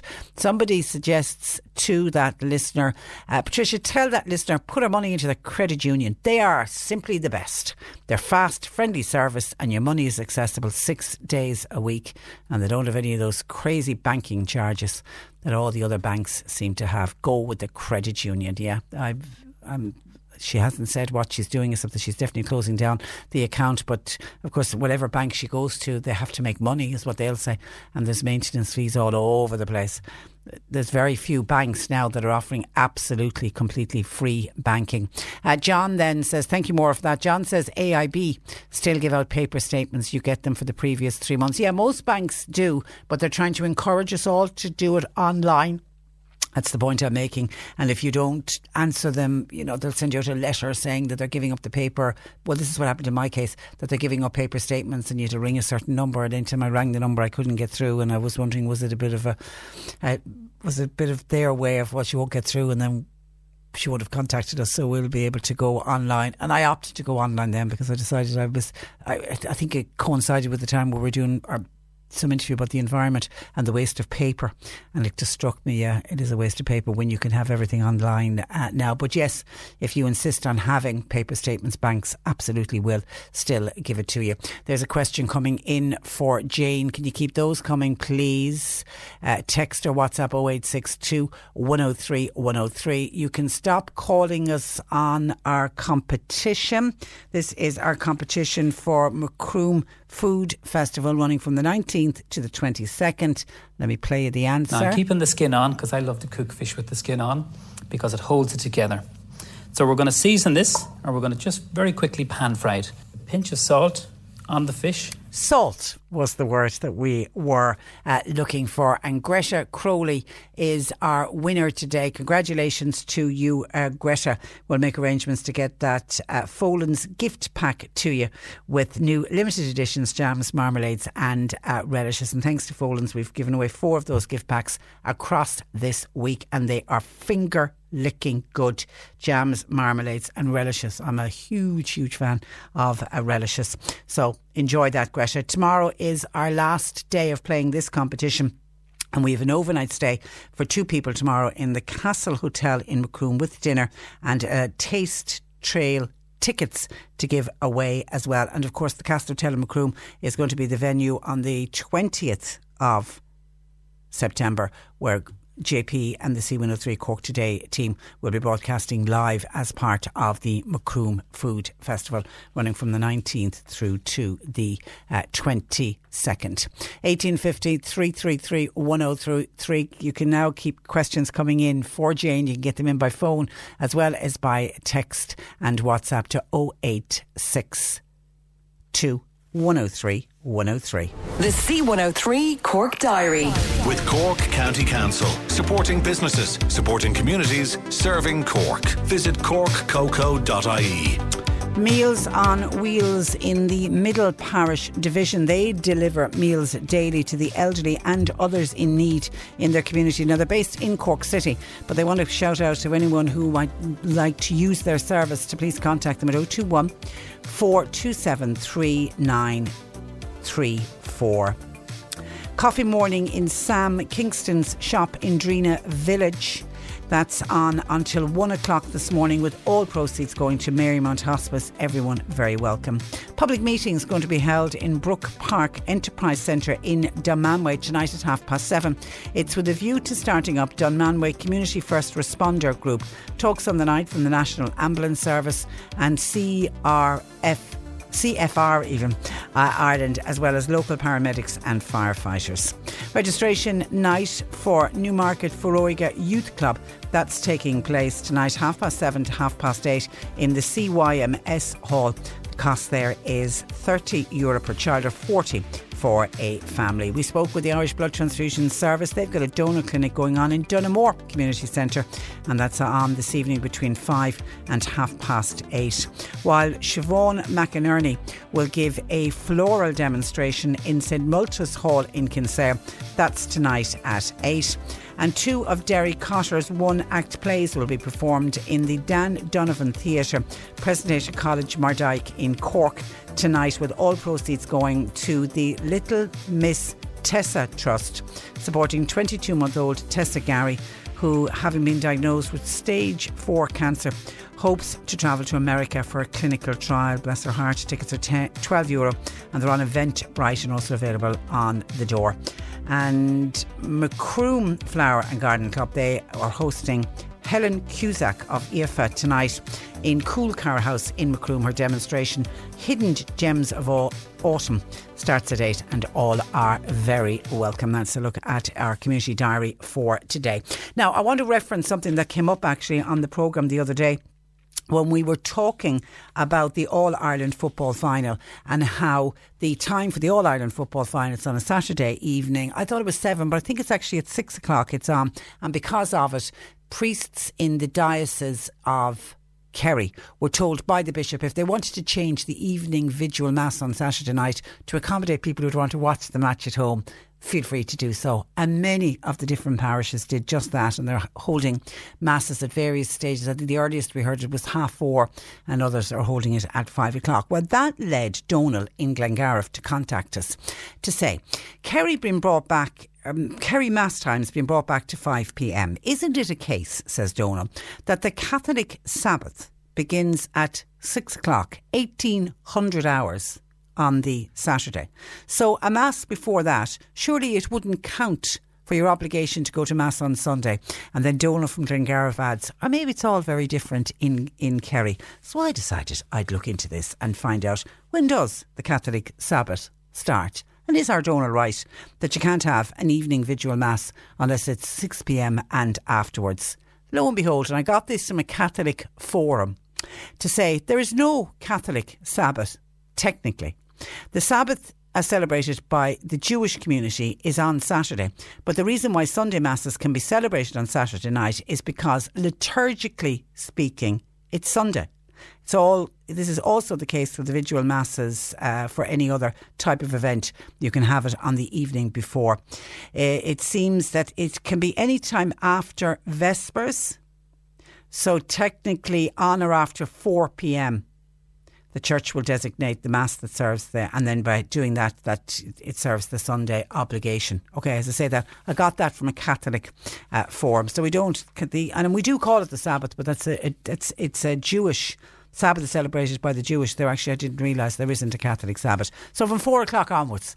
So the good priests in Kerry are not breaking any rules. However, on the fact that the match is even going ahead on a Saturday night or a Saturday evening at 6 is causing consternation, particularly in Kerry. Many supporters are furious.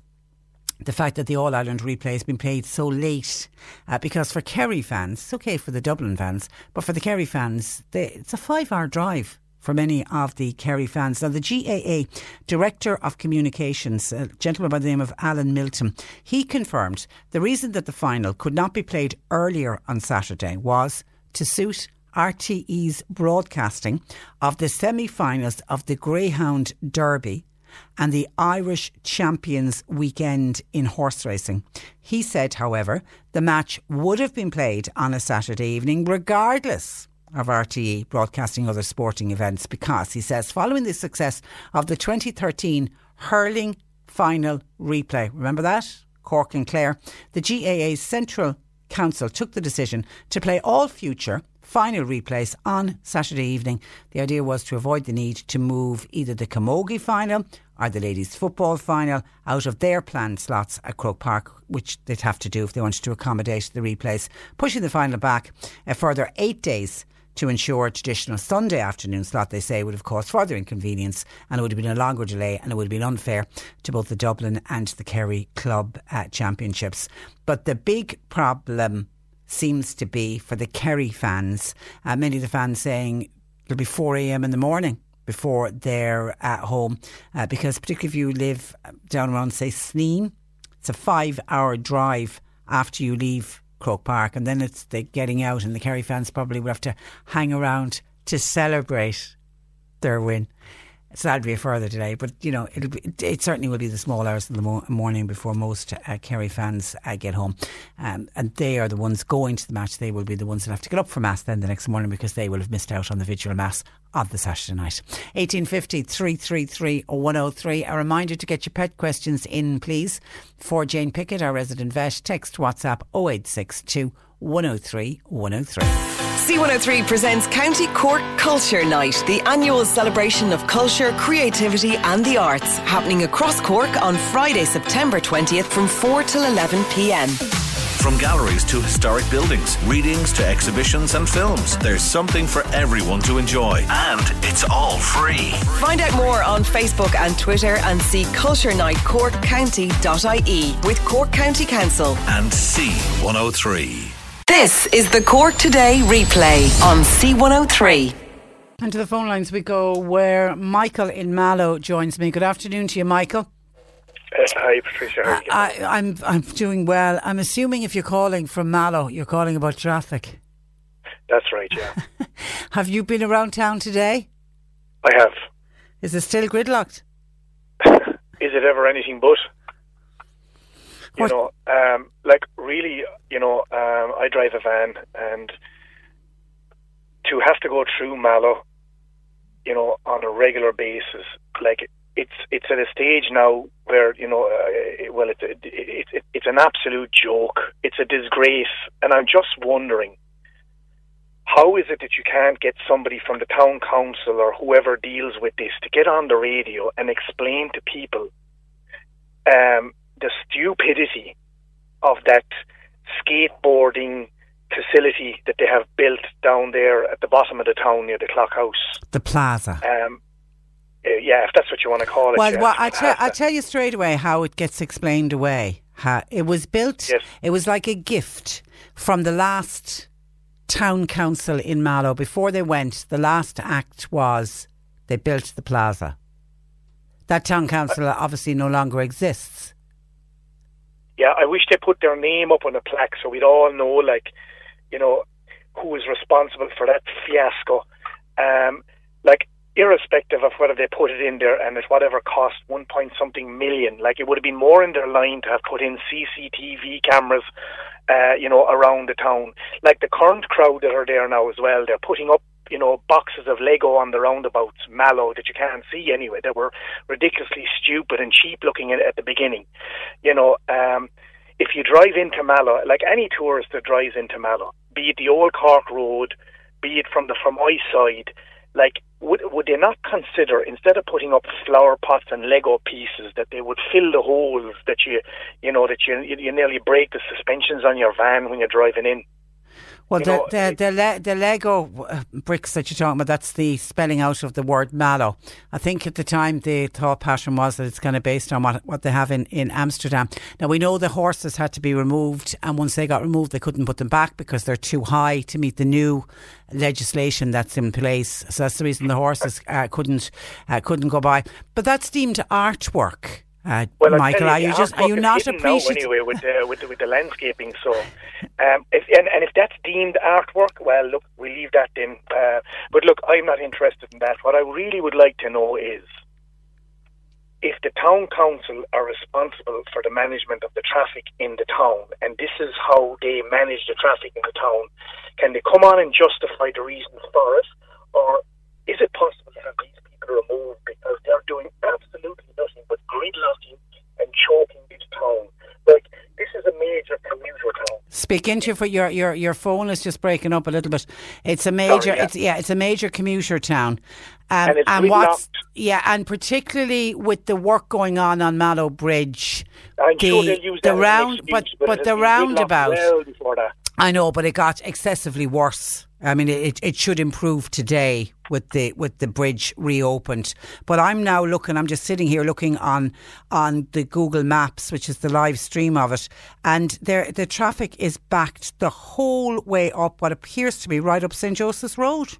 That's right. And listen, the bridge will have absolutely no impact at all on the traffic management at the bottom of the town, because the lights at the bridge, when they go red, all the traffic that's coming in from Fermoy backs up there as far as the Clock House, and because of that fiasco at the bottom of the town, anybody that wants to go right blocks everybody that wants to go left. I did it this morning, and I was conscious that the car behind me wanted to go out the Fermoy Road. I couldn't go anywhere, and I was coming back over the bridge, and they all got stuck behind me because I couldn't move because there was a truck had gone into the yellow box and blocked it up. And here's the thing, the whole town, everybody that travels through the town, a 5-year-old knows that it is not working, that it will never work, that piece down there has to be removed. So I really would love the council to come on and explain why they can't move it. Now, let's be clear on this. If they talk costs, I know people that will provide bulldozers and lorries tomorrow morning to take that thing out of there. And do it for them. Okay. All right. Okay. All right. I mean, we have discussed it in the past, and I know Gerard Murphy, who is the councillor in town, he one of the things when he got elected was he was trying to have the plaza removed and put it back into 2 lanes of traffic. I don't know how he got on with it, but we'll follow up on it again, because you're not the first, you won't be the last, and anyone I should be the last. Well, you know, this is the thing. This is it's beyond belief that a town will allow something like this. It really is. A town like Mallow. Anyway, thank you, Patricia. All right, listen, thanks for that. And sometimes it's good just to let off steam. That's Michael in Mallow, who, along with so many other people, if we were to run a poll to say who would like the plaza removed in Mallow, I could predict, I could tell you now what the result would be. And it's strange because normally, you know, the very idea of having a plaza in a town, it sounds lovely, and isn't it great? We'll have a plaza and we'll all sit there and maybe have a picnic, or maybe sit out there with our lattes and chat with people. And, you know, and I'm sure the initial concept, that was the idea behind it, but I think it's just where it is at the bottom of the town, and it's just creating further traffic gridlock. And as somebody said to me one day when I was saying, but could you ever imagine yourself having, sitting there having your coffee, chatting with your friends, meeting people? Because when you go on the continent and you go to areas where there's plazas, it has a tendency to be a meeting place. If you want to meet somebody, say, I'll meet you on the plaza and we'll have coffees. But certainly in Mallow you won't do that, because somebody said you get smothered in the fumes of the cars, because there's so many cars backed up around it that there's no way you'd sit there comfortably and drink your coffees. 1850 333 103. The plaza has to go, and I can see already Michael having raised this issue, people saying the same thing. John in Mallow said they need to cut the plaza in half, make a slip road up to the Spa and out onto the Fermoy road, and then those coming in from the Fermoy side and going around the Clock House, and then keep going and blocking all the traffic. All they need is 1 or 2 lorries and everything gets blocked up. Yeah, that's exactly what has happened and continues to happen. 1850 333 103. We're going to take a break, and we are back with Jane Pickett from the Islandwood Veterinary Hospital, part of the Mill Street Veterinary Group, answering all of your pet questions. Flora Gaelga, RC 103. Rugag Jacob Stockdale an triú lá de Bron néidir nócha sé in Ardvacha. Thosig sé immert rugger agus é anna ó. Drastal sé Ardscoil de Valís agus brunach gradam immerthorna bliana ní nach gúna. Dimmer sé mar clíthánaí an na haireann faoi fethe, agus thosig sé immert le cúga ala agus é fós néomhlína 10 díos. Tugad an lasanam stocky jockey Tisk é a bheith cóthard agus cóláidir sin. Barníoch é fanéil na haireann de thros-saoir 2017 agus anamníoch é mar léic na himmartha in aigean Argentín. Tá 7 úd aimsithe ag Jacob Stockdale i gréibhne 6 náisiún 2018 gasca nach bhfuil déinte ag aon imreoir eile is stair na gréibhe. Is imthór úntach é agus inspireáid de gcuine óga é. One size fits all seemed like a good idea for clothes. Nice dress. It's a t-shirt. Until you tried it on. Same goes for your healthcare. That's why United Healthcare offers a variety of flexible, budget-friendly coverage for medical, vision, dental, and more. So whether you're between jobs, coming off a parent's plan, or even missed open enrollment, you can find the plan that fits you best. Find out more about United Healthcare coverage at uh1.com. That's uh1.com. Ever catch yourself eating the same flavorless dinner 3 days in a row? Dreaming of something better? Well, HelloFresh is your guilt-free dream come true, baby. It's me, Keke Palmer. Let's wake up those taste buds with hot, juicy pecan-crusted chicken or garlic butter shrimp scampi. Hello Fresh. Stop dreaming of all the delicious possibilities and dig in at HelloFresh.com. Let's get this dinner party started. Hey, I'm Ryan Reynolds. Recently, I asked Mint Mobile's legal team if big wireless companies are allowed to raise prices due to inflation. They said yes. And then when I asked if raising prices technically violates those onerous 2-year contracts, they said, what the f*** are you talking about, you insane Hollywood ass f- So to recap, we're cutting the price of Mint Unlimited from $30 a month to just $15 a month. Give it a try at mintmobile.com/switch. $45 up front for 3 months plus taxes and fees. Promo rate for new customers for limited time. Unlimited more than 40 gigabytes per month. Slows full terms at mintmobile.com. Le blúr Gaelga is mission Malini Gúil ó Gaelscoil Hamasta Vís Mala. Cicade as a 3 Kirkig. You're listening to Cork Today on replay. Phone and text lines are currently closed. For the best weekend sports coverage in Cork, it's got to be C103. I'll bring you updates on cross-channel soccer, racing, anything else that happens in the world of sport. Rory Burke kicks off your weekend with a comprehensive Saturday sports preview from 11 a.m. Mark Malone keeps the ball rolling with Cork Sports Saturday from 2. Then Cork Sports Sunday completes your weekend between 2 and 7 p.m. Callahan races through from the puck out, going for a goal opportunity. He's got it! Every puck, every kick, every score, every weekend. Let me tell you what's happening sporting-wise this weekend here on C103. For sport in Cork, it's got to be C103. Stay in touch with what's happening in Cork. C103. Cork Today on C103. Text or WhatsApp Patricia with your comment. 0862 103 103. And we the minute you mentioned the plaza in Mallow and getting rid of the plaza in Mallow, we really are getting a flood of calls and texts coming in. Hi Patricia, Tom here. As a truck driver travelling through Mallow regularly, absolutely agree. The plaza is a big problem. But also the lights that let you turn down for the Church of the Resurrection when you go over the bridge, because it brings all of the back traffic behind you to a standstill if you can't turn. The knock on is it goes right back to the plaza. The right turn should either be removed or else leave the lights green for right of way longer than what happens at the moment. That is a light sequencing issue that a number of people have pointed out needs to be looked at. Tim says, oh Patricia, that plaza just has to go. Someone else says, as a result of the traffic situation similar to what you're talking about on the programme today, I simply don't go to Mallow anymore, which is a real disappointment for people who are trying to do business in Mallow, and a couple of other people saying pretty much the same thing.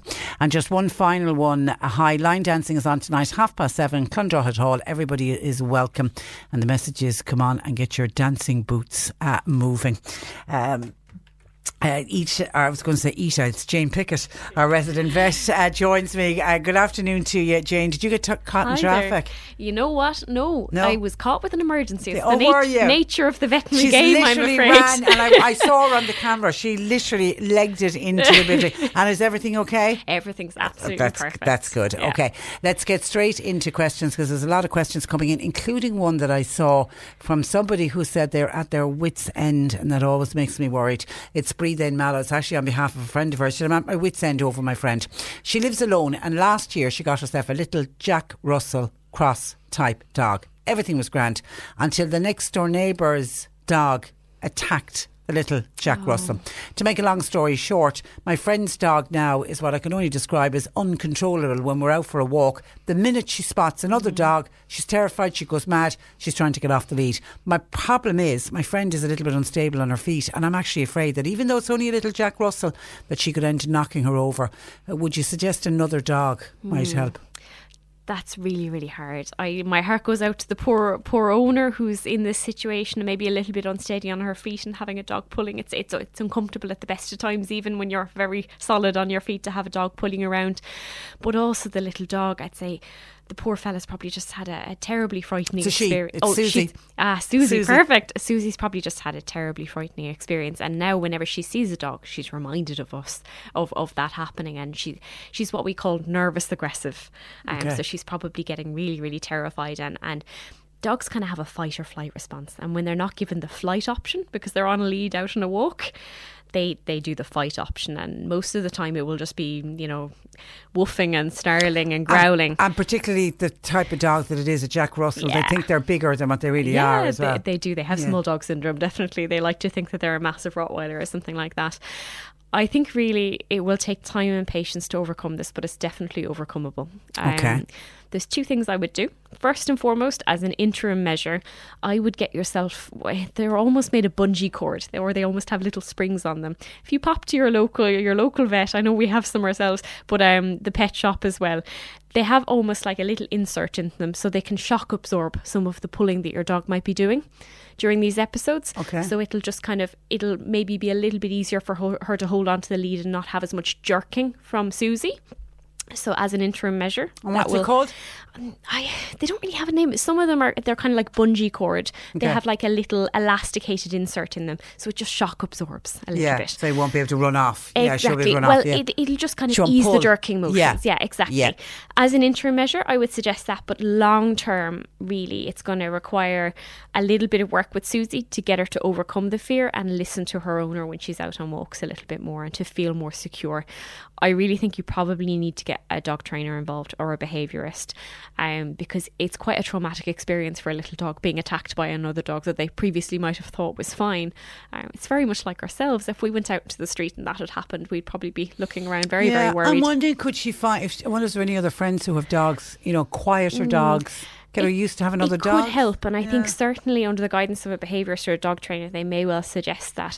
But I think it might just require some gentle training and very, very small baby steps to getting to the point to going to, let's say, a normal park walk again. If there's any more isolated but safe for you walks that you can go on that you think are less populated with dogs, sometimes avoidance, a full resolution of the problem is the best thing. Just lower the stress levels for you and Susie. It's tough going. Okay, good luck with that, Breatha. And somebody signs themselves desperate pet owner in Newmarket. Hi Trish and Jane. I need to spay my cat, but she keeps getting pregnant about 6 weeks after having the previous set of kittens. This is really common and super frustrating, and my heart goes out to you because you're trying to do the right thing, getting her spayed. It's really challenging.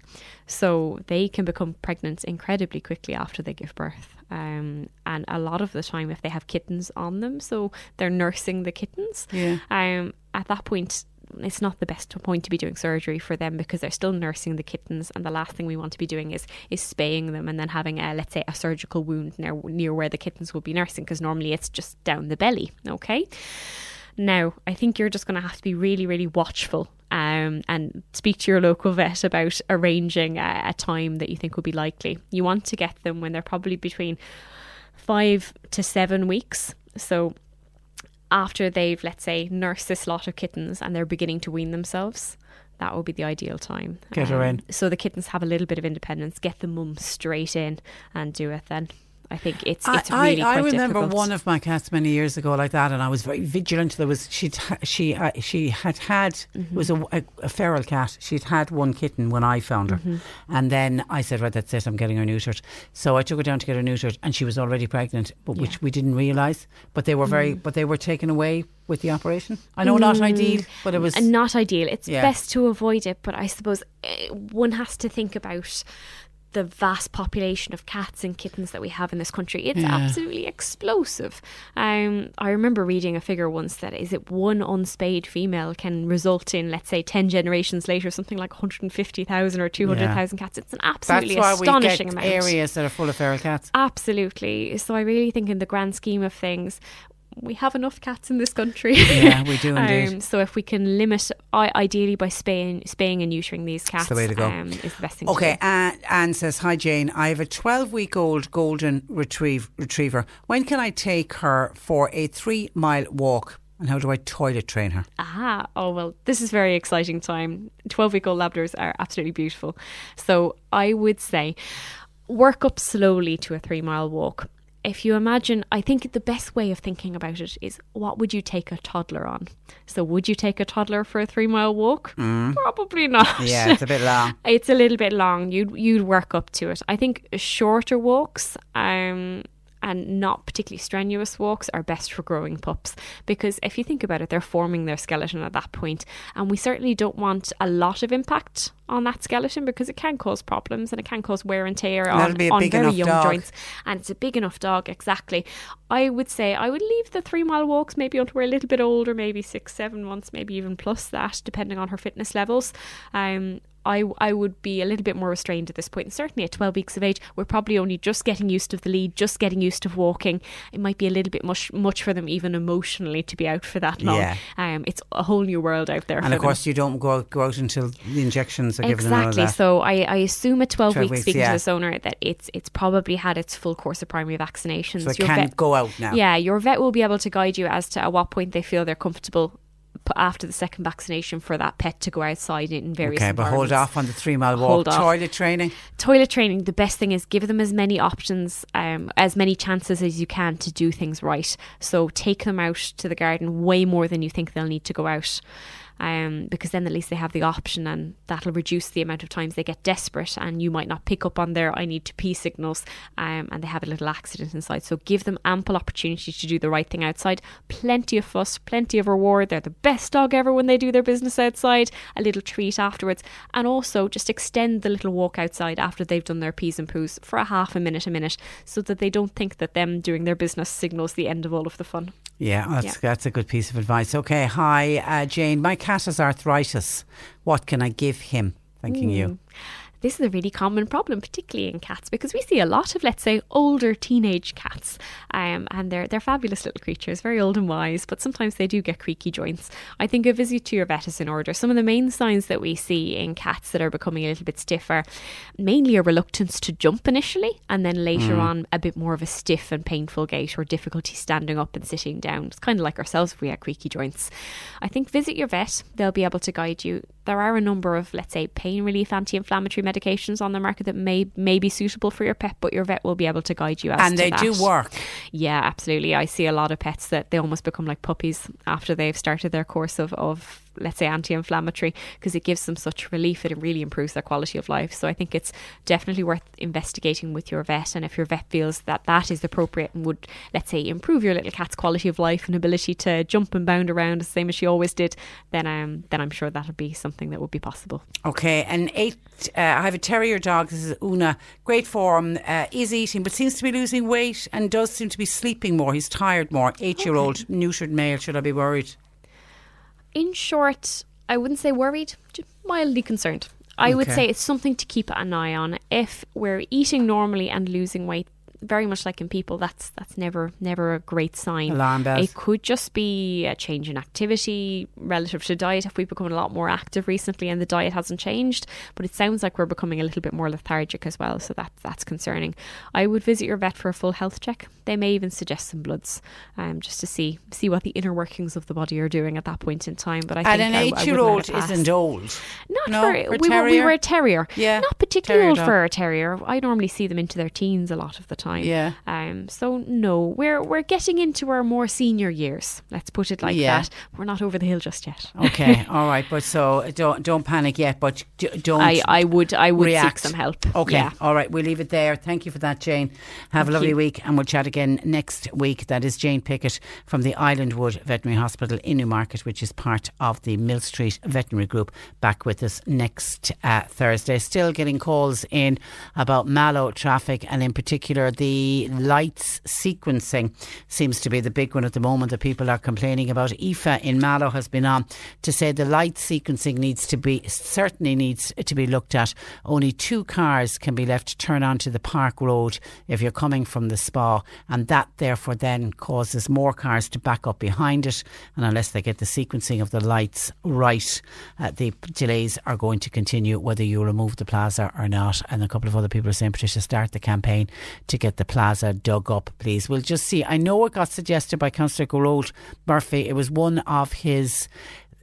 certainly one of the issues that he spoke about in the run-up to the local election. So we'll get on to Gerald and just see, has anything more been mentioned about that. But I have to leave it there for today. My thanks to John Paul McNamara for producing. Nick Richards is with you for the afternoon, and we're back with you tomorrow morning for the last one of the week, and it's also the final day for our Macroom Food Festival competition. So we'll talk to you tomorrow morning at 10. Until then, I'm Patricia Messenger. A very good afternoon. C103 Anthems.